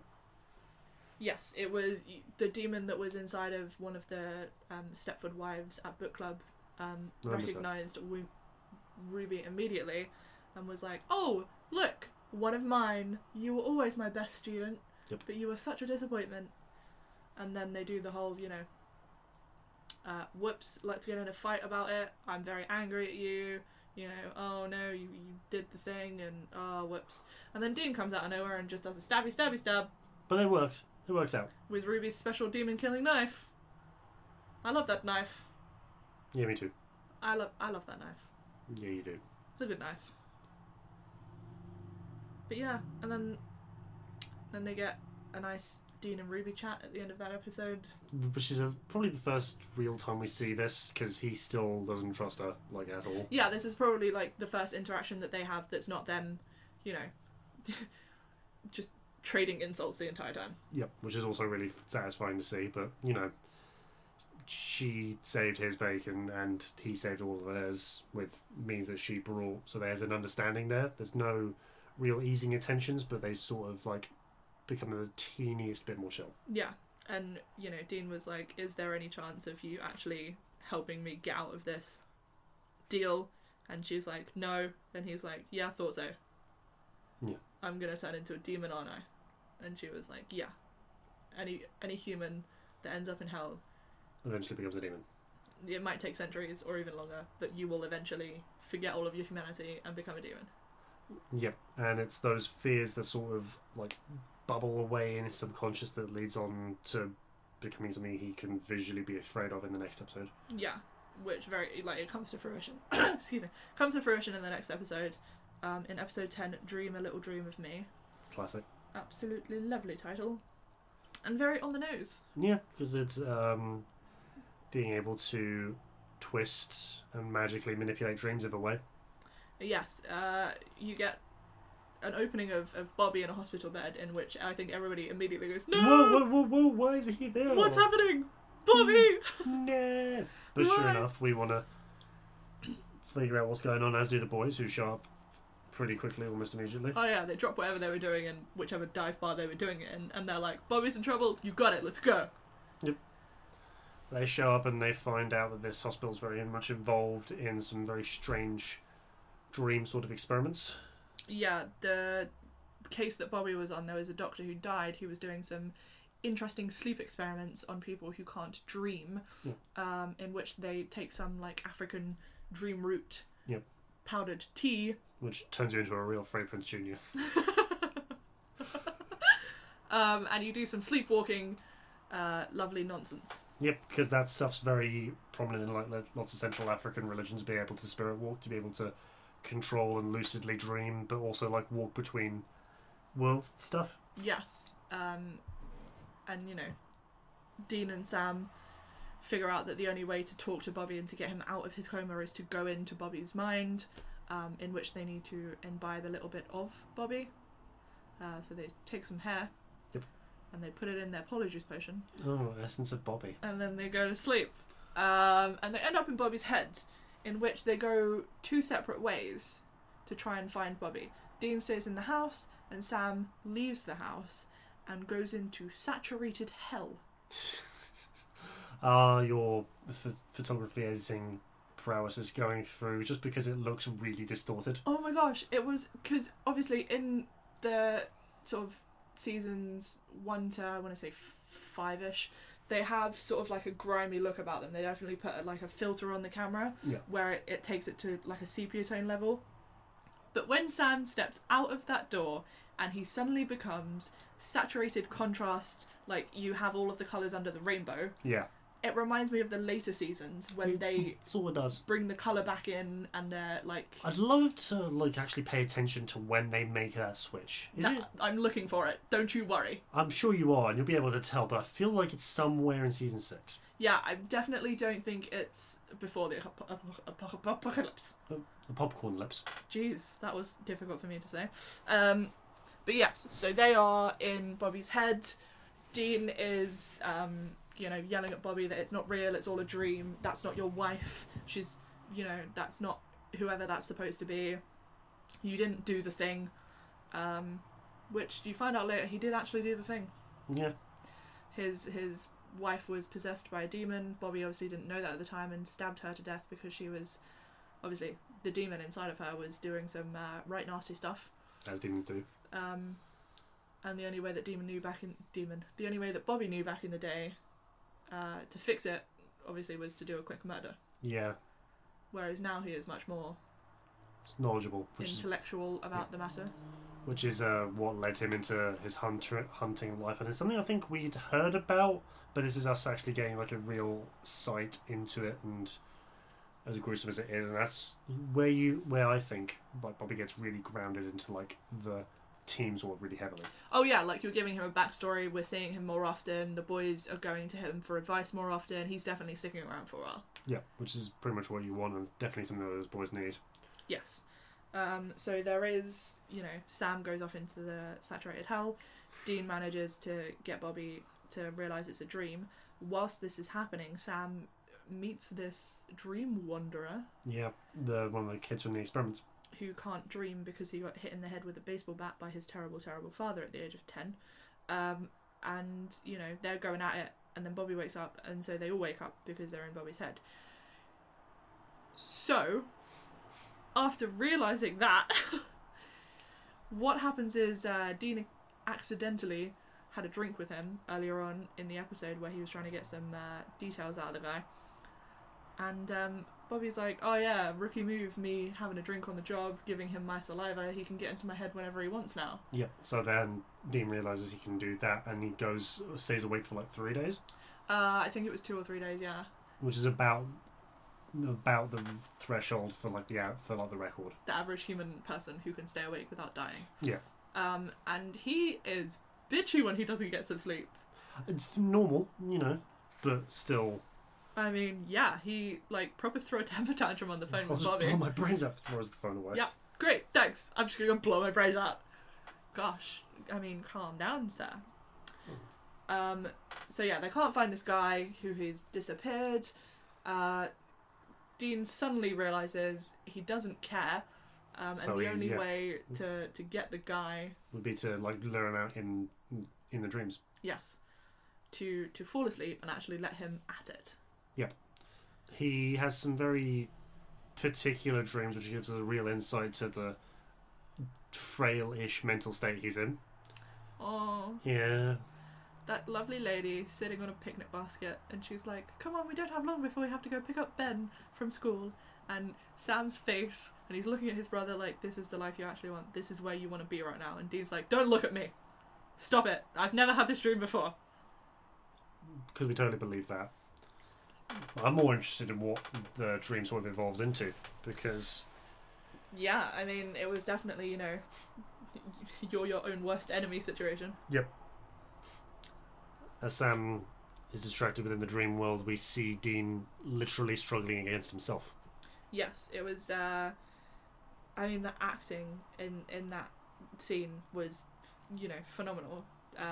There was the normal Dean who was like, I'm not going to take any of this nonsense. You're like, oh my goodness, yeah, I'm my own worst enemy, I get it, whatever. And then the other guy, who was the dream version, was just absolutely raking him through the coals. because that's the version he's scared of, and that's the version that has been in hell for a little while. This is the Dean demon. Yes. That he'll eventually see, and even get when he thinks he's got this version beat, comes back with the big black eyes. And he's like, this is what you're going to become. This is who you really are. You're a daddy's little soldier. You're good. You deserve hell. You want to die. And then Dean absolutely flips a switch. He's like, I don't want to die. I'm not daddy's little soldier. This is not me. I am a good person. I deserve to be happy. And I'm like, oh, really? Do you? Do you? Your subconscious doesn't agree with you. Because, you know, we've been telling you this for like 3.5 seasons now. Yep, but it turns out that many psychological issues are going to really add up to a while, so your own subconscious mind believes all that really negative stuff, which is sad. And whilst all that's happening, Sam goes full on, you know, I have powers, you don't. Yep.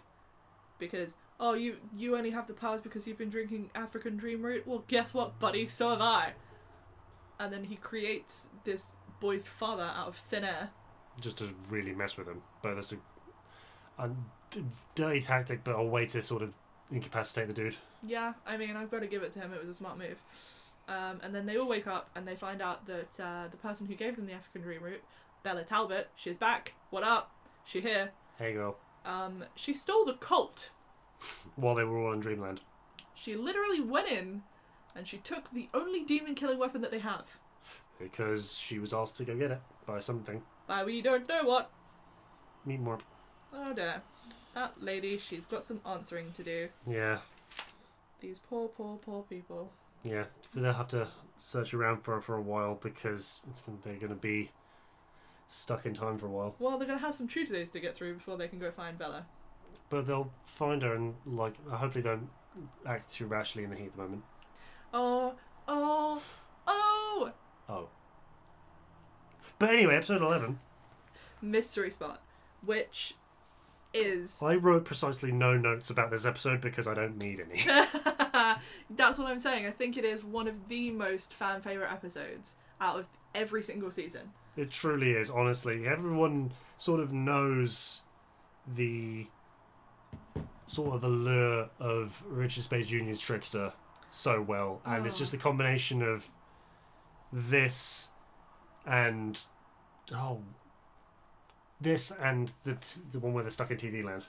Oh my gosh, yes. I can't wait to get to that one. Yeah. That's a few seasons down the line, though. Yeah, but still, this one I think is probably more recognisable. Yes. Because of the quality of the meme that the fan base has made out of Heat of the Moment by Asia.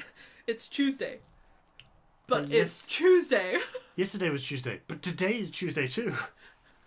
Oh my goodness. And then you've got the whole pig in the poke. And then, you know, every single line in this episode is quotable. Do these tacos taste funny to you? Yeah, it's a complete meme. It's absolutely fantastic. Even the subtitles. Dean randomly dies in the shower. Yes. Oh, I love the subtitles. It's so good. It's such a well put together episode. Sam has precisely no idea what's happening. It's just repeating the day over and over and over again.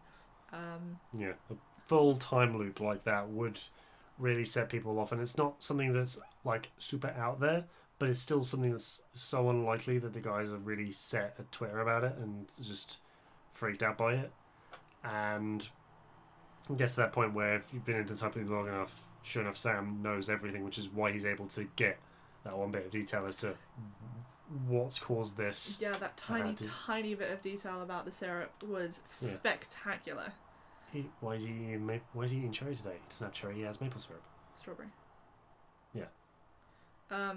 Yeah, he's like, the last 100 Tuesdays the guy has maple syrup and today he decides to have strawberry. No.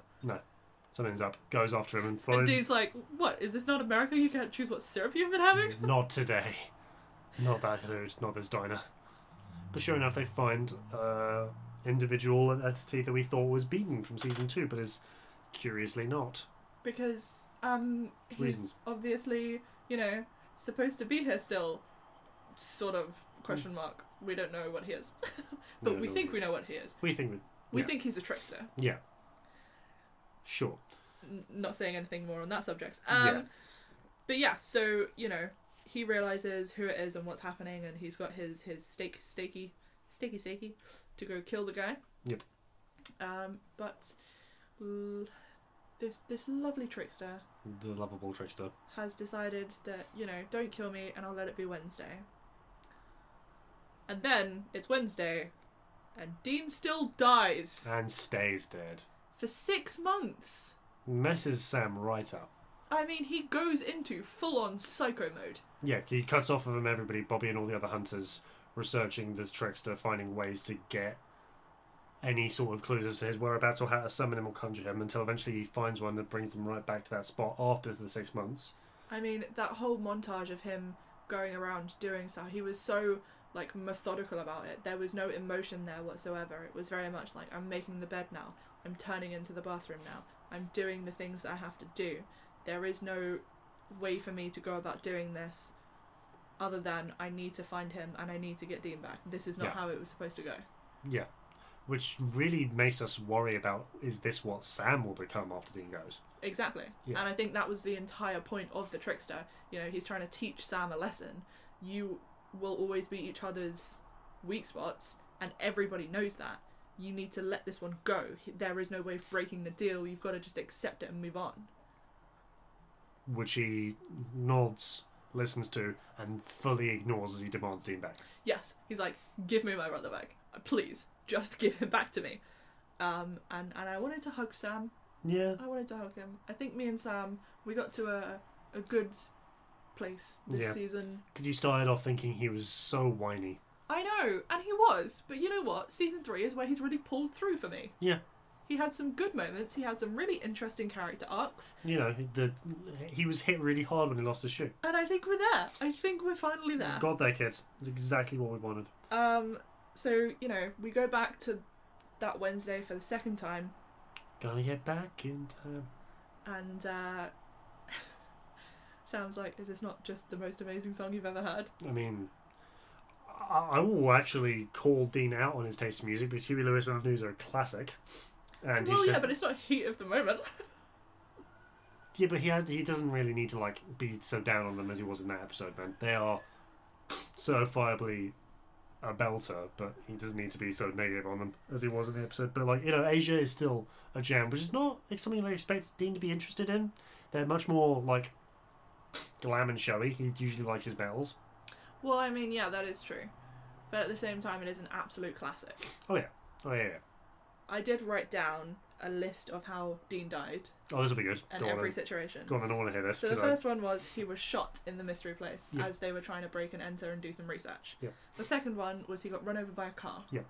The third one was that he got squished by that large cabinet thing. Oh yeah, that was being winched up. Yeah. Yep.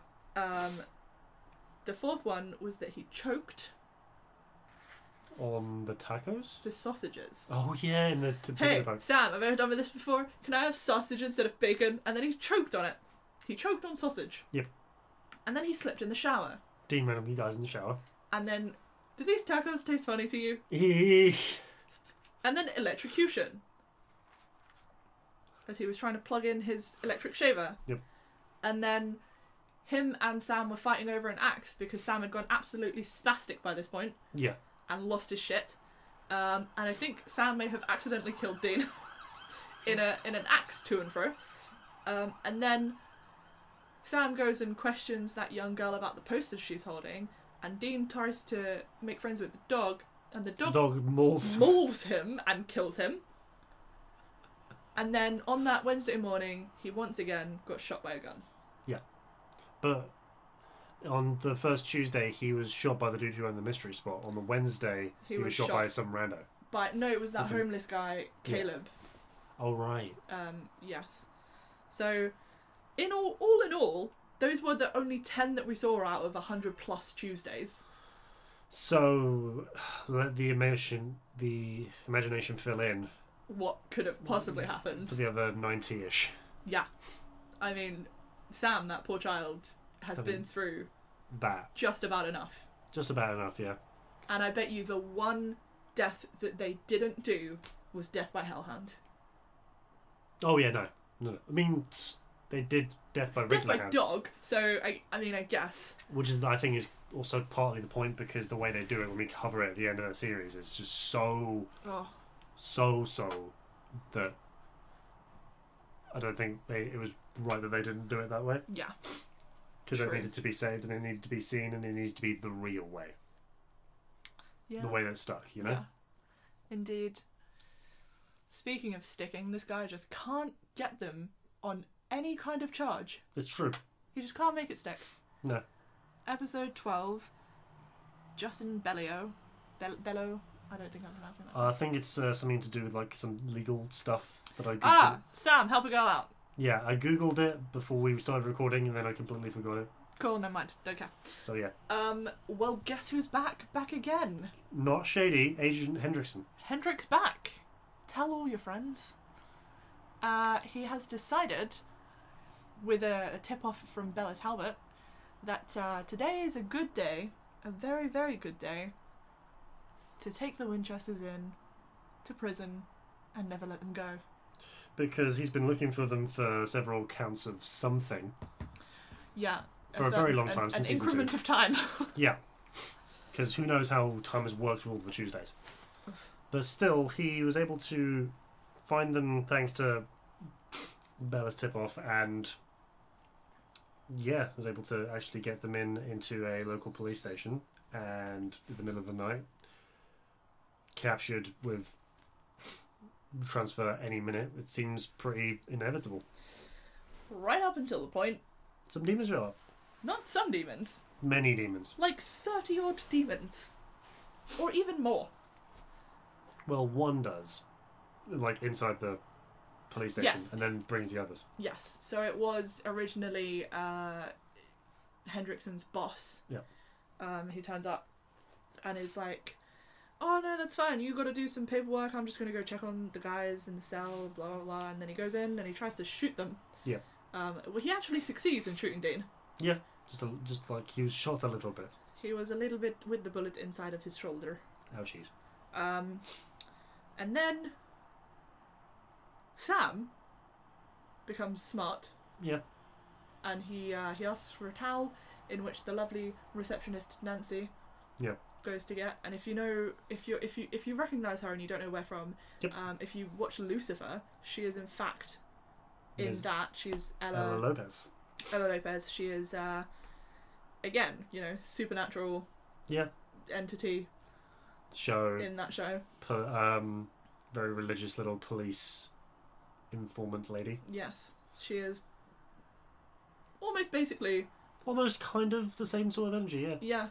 Yeah. But I mean, she's adorable in this. She she's a cute little receptionist lady who's very God-fearing, very, Catholic and correct. Poor thing. And then so she gets the boys a towel, and Sam reaches over and he grabs her, and consequently her Christian chain off of her neck. Yep. In which they manage to make toilet holy water. Holy toilet water. Oh, good grief! What has it come to? Yep. Because that was how they were actually able to deal with the demon in that one particular police officer. Because Hendrickson really struggles with his Bob Marley lyrics, doesn't he? Yes, he does. He does an accidental shot of the sheriff. But you didn't shoot the deputy. God, I love Dean.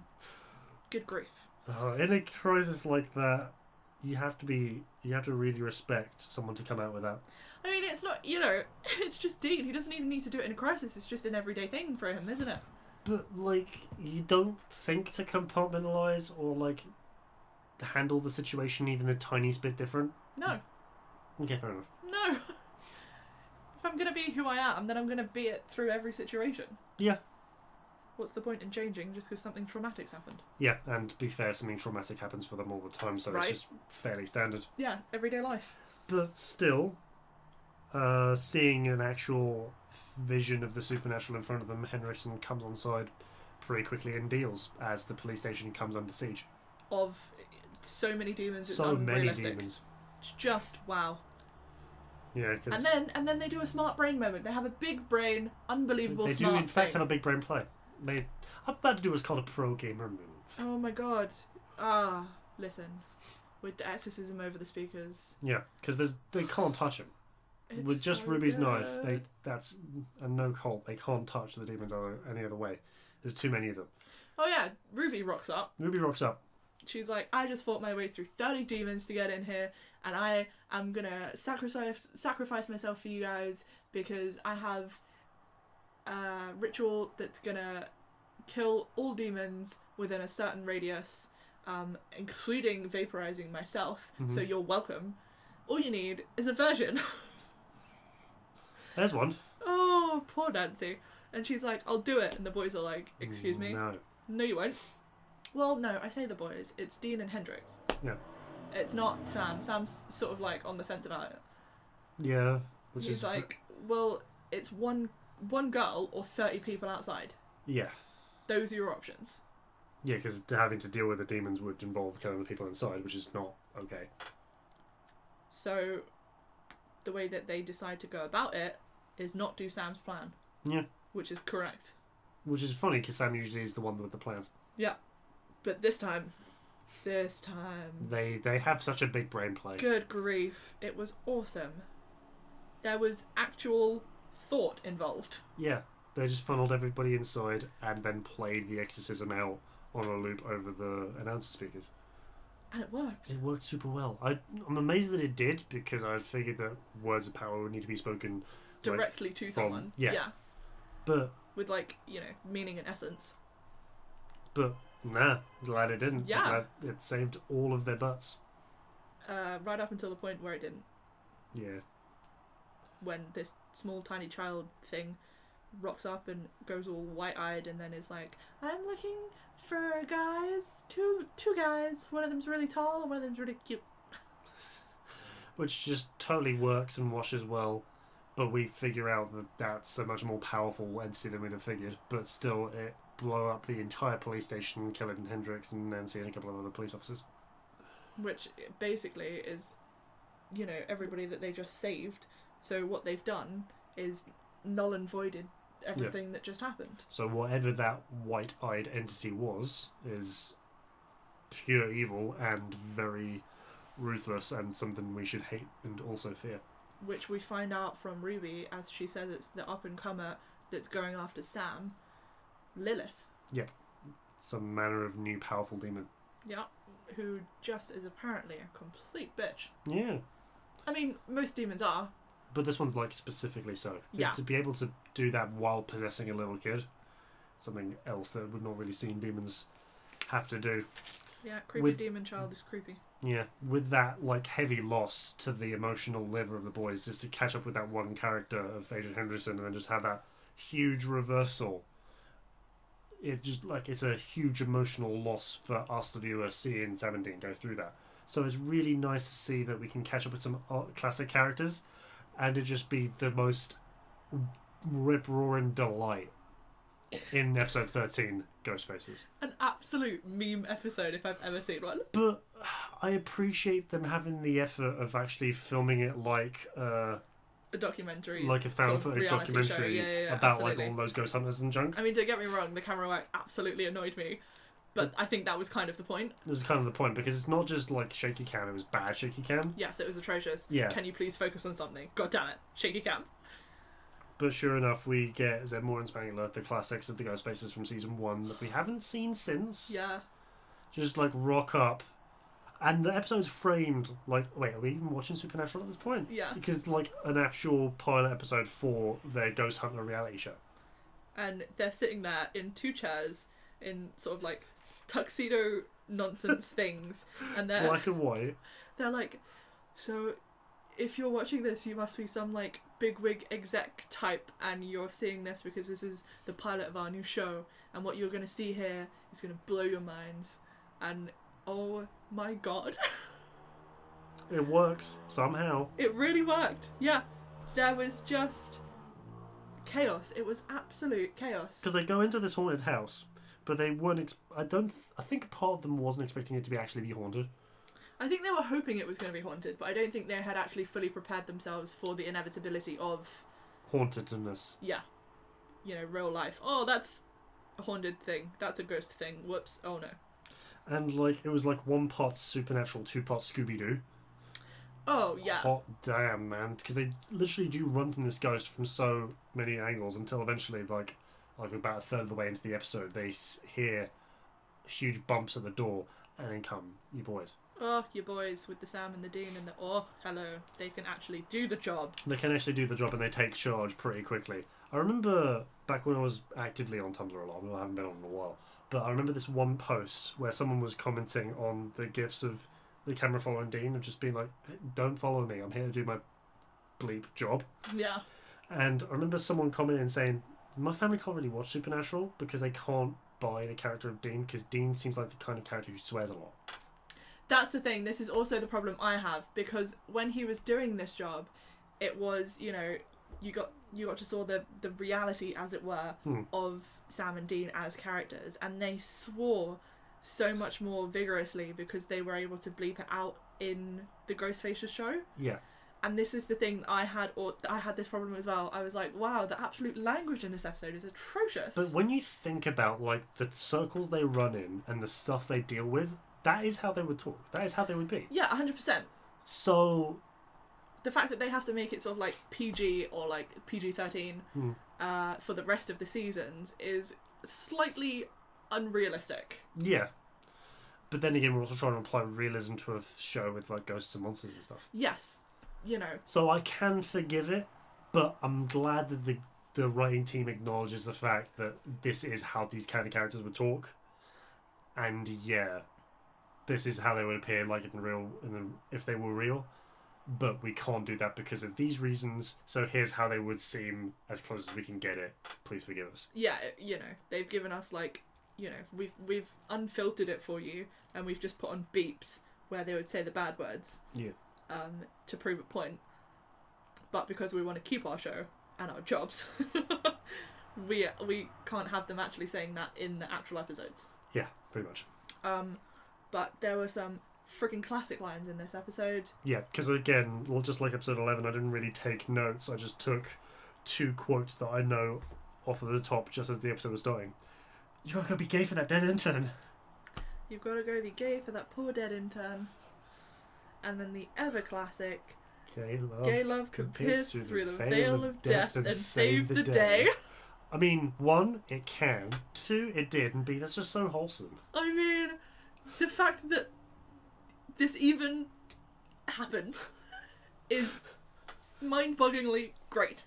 And he said it with such, like, straight sincerity. Yeah. 100%. And then there was the whole, you know, in my duffel bag, there's some salt. You gotta make a circle, and you gotta stand in it. And they were like, the duffel bag? And he's like, no, in the salt, you idiot! And again, you get the you know, pure character of Dean with the absolute newbies of Ghostfaces. Yeah.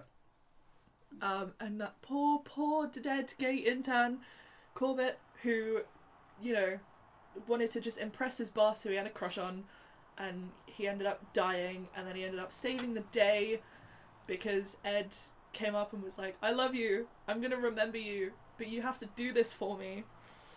And it was all just so sweet and nice and innocent.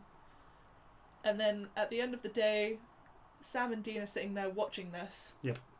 Which is when you realise that you're watching Supernatural and not Ghostfaces. Yes, because we are still watching Supernatural, but they're watching their own exploits back as Ghostfaces, and they're like, okay, yeah, this is pretty cool. Because that's actually when that pilot episode finished of Ghostfaces, and it actually goes into the, like, air quote, Supernatural episode, close air quote, is actually when the whole, you know, like, starring Jensen Ackles, Jared Padalecki, blah blah blah, came up on the screen. Like right at the end, which really threw you. But it makes total sense because we weren't watching Supernatural until that moment. We were watching Ghostfaces. Yeah. But sadly, the actual Ghostfaces are relegated to our memory because... They were just too much for this world. It's true, because that was actual legitimate documented proof of ghosts, and it's much more safe to keep that knowledge a secret.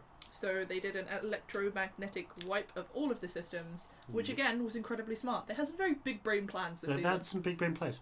They really have. I am impressed with the boys and their mental capacities. They've done growth things. Which we get on to the next episode of they kind of regress into childhood bickering again. Well, they would do considering who they hear from in air quotes, what voice they hear, but whether or not it's actually the voice of their long lost father is another thing to behold. It's not. It's not. It's really not. Super duper not. We can tell you that right now. Episode 14, Long Distance Call, was an interesting episode. It really is. Really, really was. Again, they've pulled out some Monster of the Week mythology of, Yeah. we have no idea who that is. Yeah, and I would be interested to learn if the Crocotta was a real... It sounds more like a crocodile-looking Pokemon, to be honest. Yeah, I can see it. You're not far off. I can see that. What? Yeah, because I think it's like Mawile. I don't know Pokemon too well. I can't... There are too many of them for me to even gather my brain around. Anyway. There was that thing at the phone company. Yep. That was placing strange phone calls. I'm talking about the guy who just dude. objectifies women. Oh. And sits at his desk and watches porn. The actual Monster of the Week. Yeah. Yeah. That guy who couldn't keep his hands out of his pants. Gross. At work. Nobody does that. Disgusting. I hope nobody does that.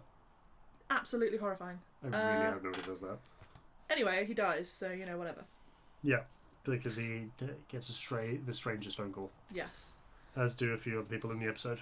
And they start hearing the voices of dead loved ones, which, is a very interesting concept. Yeah, it's sort of technically accounts of murder in the second degree because they keep hearing the voices of their loved ones calling back to them over and over again until eventually they are persuaded to go with them to the other side, which is a nice way of saying they die. They die.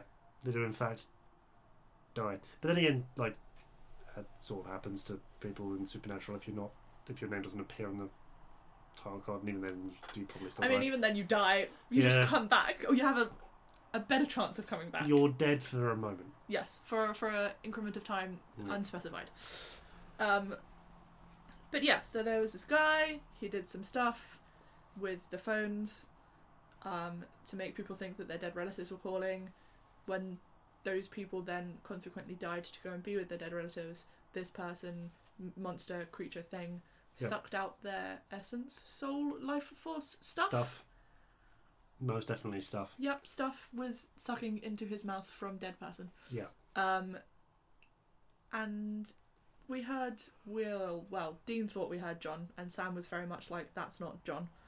And they regressed into the state of children again, where they were bickering over their father. Yep.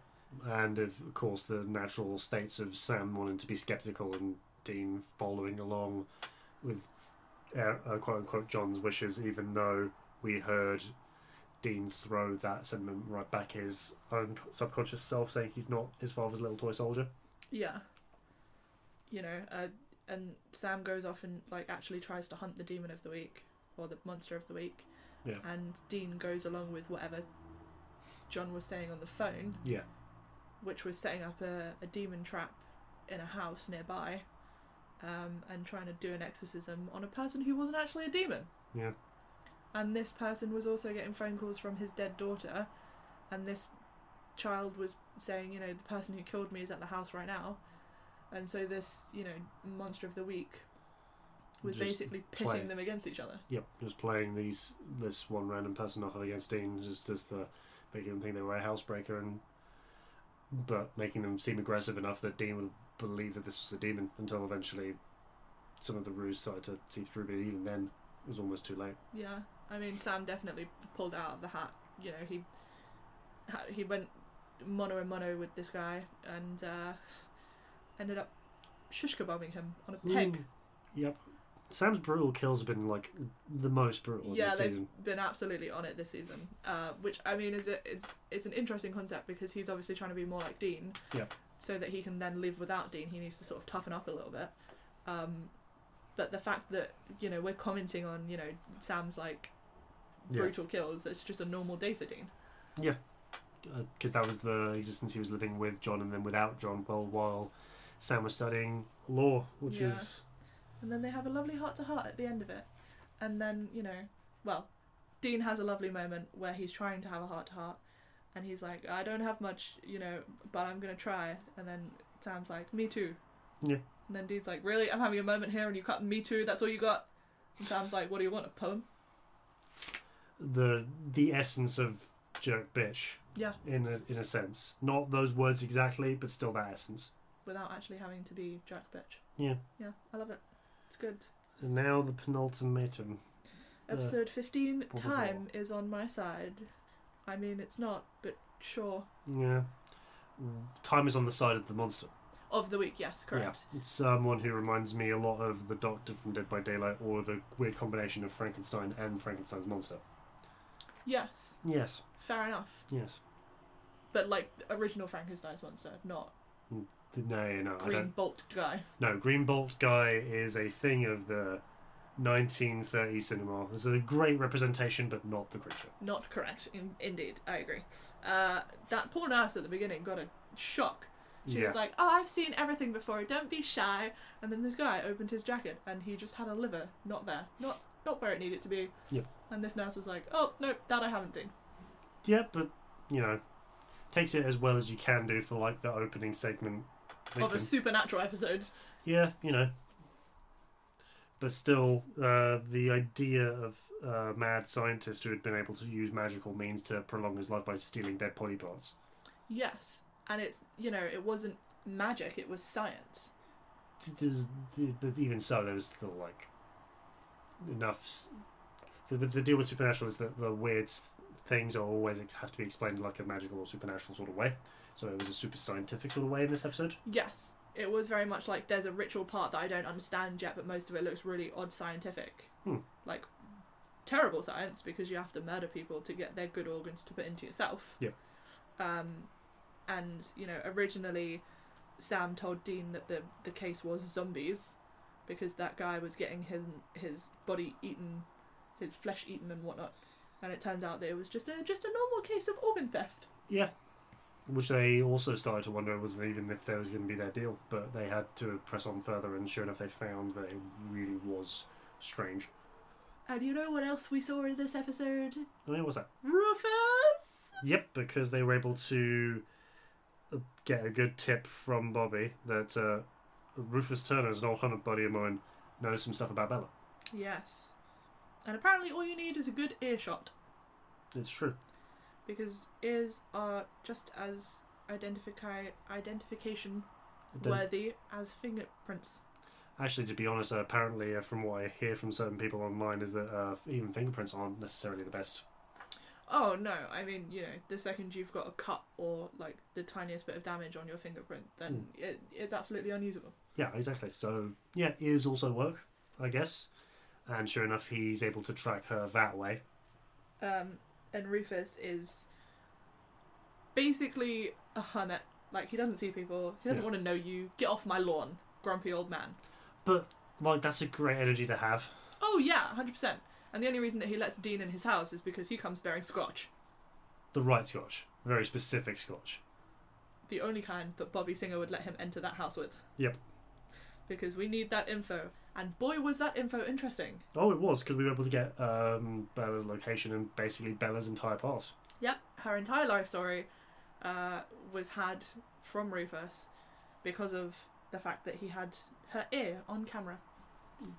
Yep. Interesting guy, that one.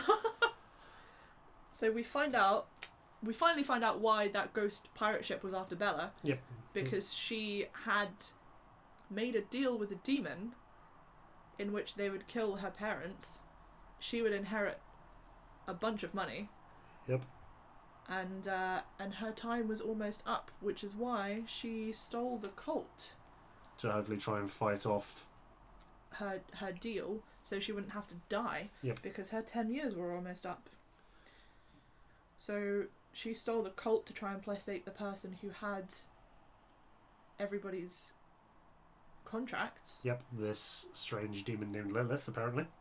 Who we find out is Lilith, and she calls Dean, and she says, "Hi, I don't have the cult. It's not with me, it's with the person I gave it to, the demon who holds everybody's contracts, Lilith." And Dean's like, "Why are you telling me this? I can't help you." Yeah. And she's like, "Yeah, I know, but maybe you can kill her instead." And then she dies, because you hear hellhounds. Well, she dies off screen. You hear hellhounds in the distance somewhere, howling in the distance.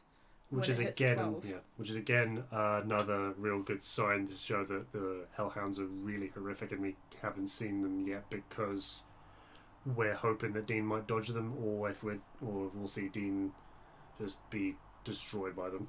Yeah. So Sam originally thought that this doctor person was the answer to getting Dean more time. Hmm. He was like, you know, the answer to immortality, and how they would get out of this deal. Yeah, even that doctor himself said that he could put some more time and he could sense that Dean was doomed. But that's not the way Dean wanted to go about it. He wanted to do it by the book, or, you know, he's not going to go around stealing people's organs to keep himself alive. Yeah, so... But there was no way to kill off this doctor. He was just basically immortal at this point, so they bury him alive in a very sealed case. Yeah, that was a lot of chains and padlocks. But it worked. And dirt. Yeah. And I think he's gone for now. Yeah, which is pretty much what you want. Yeah, you don't want him coming back. Nope. He dodgy. And hopefully he will just decompose. I mean, technically, yeah, because eventually, because if he needs to keep replacing the body parts, then those body parts presumably keep withering and aging and rotting, and eventually all of it will. Yeah, I'm hoping that's happened now. Would have by now, yeah. Yeah. Anyway, we get on to the last and final episode of season 3, episode 16. No rest for the wicked. Oof. Oof indeed. My God. With the knowledge that they have about the demon named Lilith, they are able to put some plans ahead to eventually find her location. Track that child who is on, quote, shore leave, close quote. Yeah, because apparently she's been working real hard and demons need a rest too. Yeah, apparently Earth is where they go to vacation, you know. See the sights, kill some mortals. That's what they find fun. Yeah, right. Have a splendid time. Yeah. But sure enough, we also see this demon Lilith, so we sort of cut between the boys planning and strategizing and her possessing a very similar looking little girl and tormenting a family. Yeah, that kid, she was creepy. Back in the day, she creeped me out a lot. I now know her as an actress from other things, so she creeps me out less. That's good. But that, yeah, when she came in the first time when we saw her, and she had blood all over her nice dress, and she was just so cheery and like, oh, the cat was mean to me, so I murdered it. And I was like, oh, no, what? Oh, I'm not okay with that. Yeah, that's fair. Creepy child person. No, thank you, do not want. Do not want this, do not need this. But you know what I was happy about? What was that? Carry On My Wayward Son was back. Let me peace when you were done, because they changed it up for the finale of season 2. Yeah. And they realised that nobody was okay with that, and they brought it back, and it's here forever. And now it's here to stay. And that's what we're about. As it should be. Justice is back. Well, sort of. So Dean's been having these death dreams and hallucinations. Because the puppies are coming. The time is almost up. You've got 30 hours, and then it really quickly jumped to you've got 5 hours.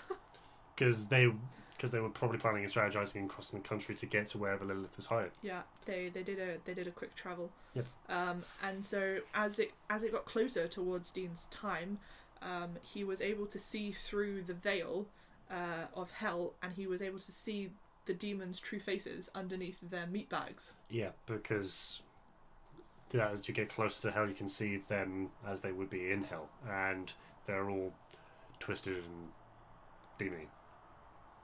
Yeah. As a way to put it. We don't get to see what he sees, but it's like still messed. So they call upon Ruby.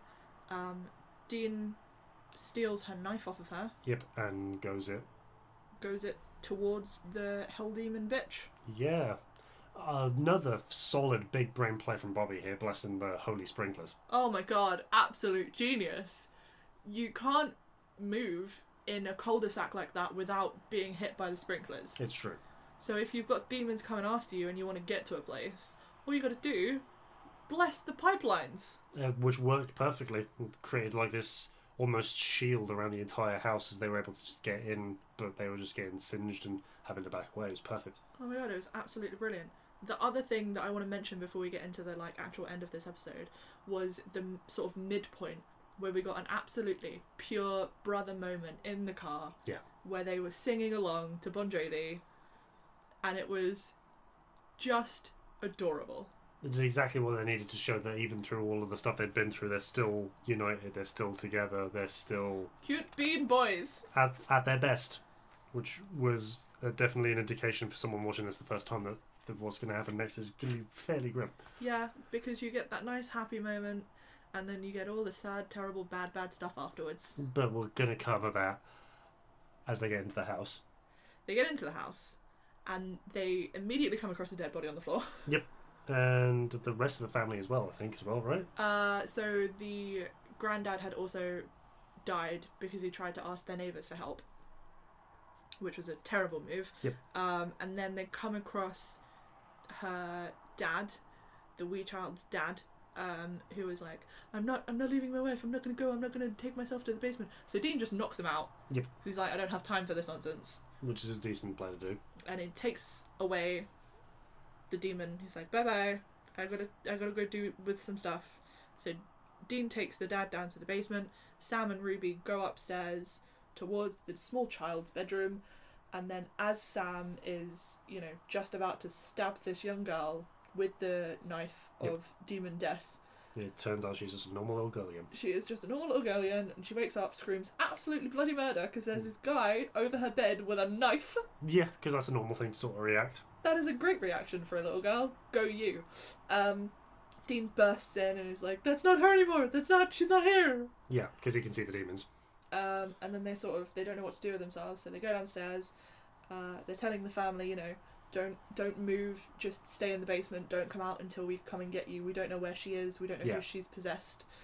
And it turns out she was possessing Ruby. She was inside of Rubes. Or the body that was previously owned by Ruby, and Ruby had been quote unquote injected, thrown somewhere else. Completely just taken out of that body and left. Yep. And so you've got this Lilith in a grown woman's body, and she very, very creepily and weirdly kisses Sam. Yep. There's something sort of like the whole sort of childlike energy that's sort of about Lilith, which made her extra creepy. Yeah. Did not like it. Was not fan. Don't think Sam was either. Who would be? And so they're trying to do the thing where they kill off the demon because it's their day job. And that doesn't seem to be going so well for them. No, it really doesn't. They struggle with it consistently until a point where Sam's sort of shunted away as the clock chimes and the howling begins. As far as I can remember, they somehow get the upper hand on Lilith. And I can't remember if it's Sam or Dean that goes to stab the knife into Ruby's body. Either way, it doesn't work. But what basically happens is Lilith is pissed off that they've managed to get the upper hand and evacuates herself from Ruby's old body, mat seat, meat sack situation.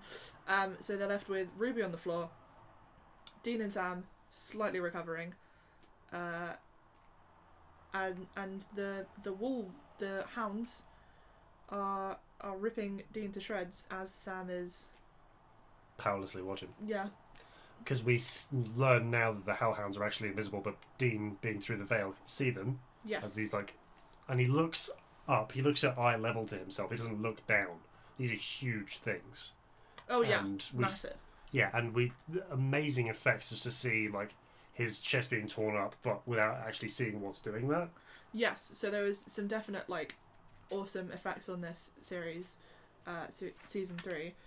The ending ones with Dean obviously being some of the best, because you do see obviously the claw marks and the bite marks and the blood going everywhere and the clothes being torn to pieces, and there is absolutely nothing there doing it. Sam can't see anything, but obviously Dean, who has made the deal and whose soul is going to hell, he can see it all. He can see what's hitting him, what's hurting him. Yeah.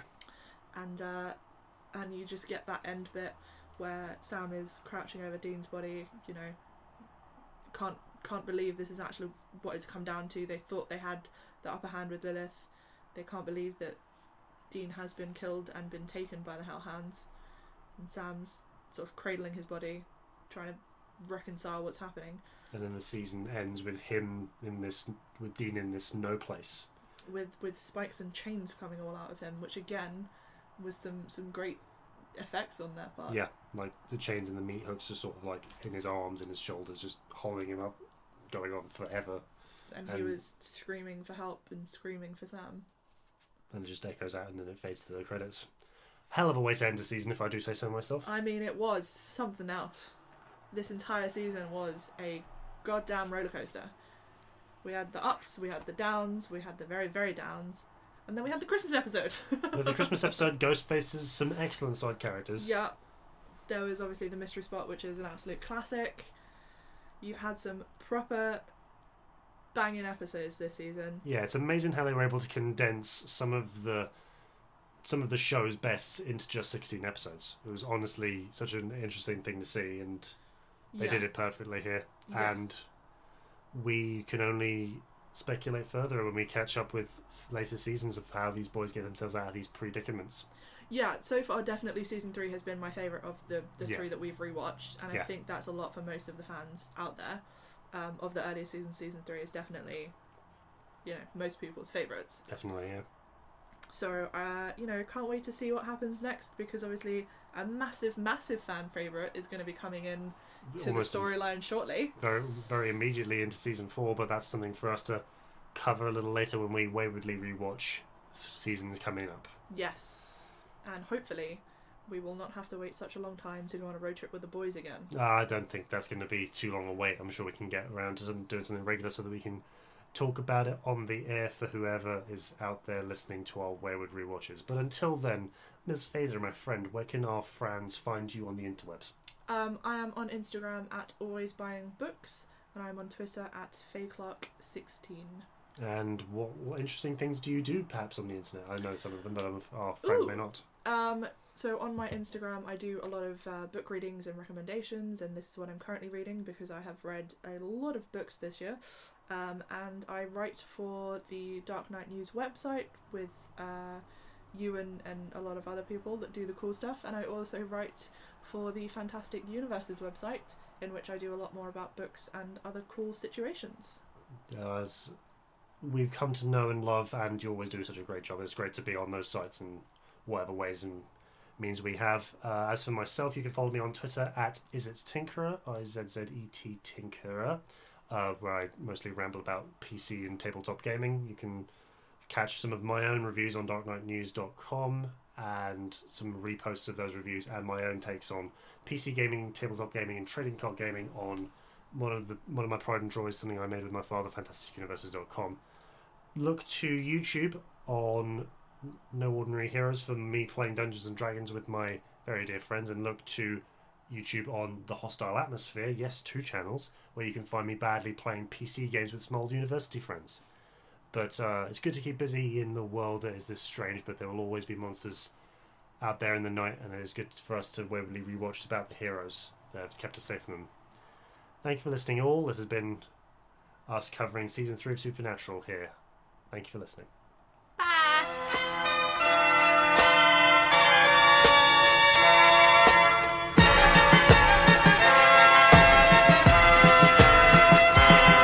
Every hero needs theme music, and this is mine.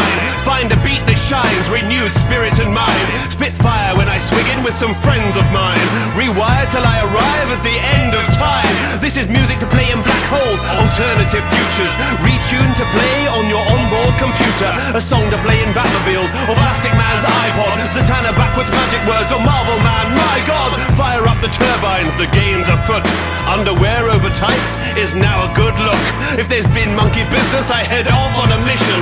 I'm ready for anything in a head-on collision. So listen all vagabonds, scoundrels and villains. Beware because it's on, this is just the beginning. No cape, just a time belt with vivid shine.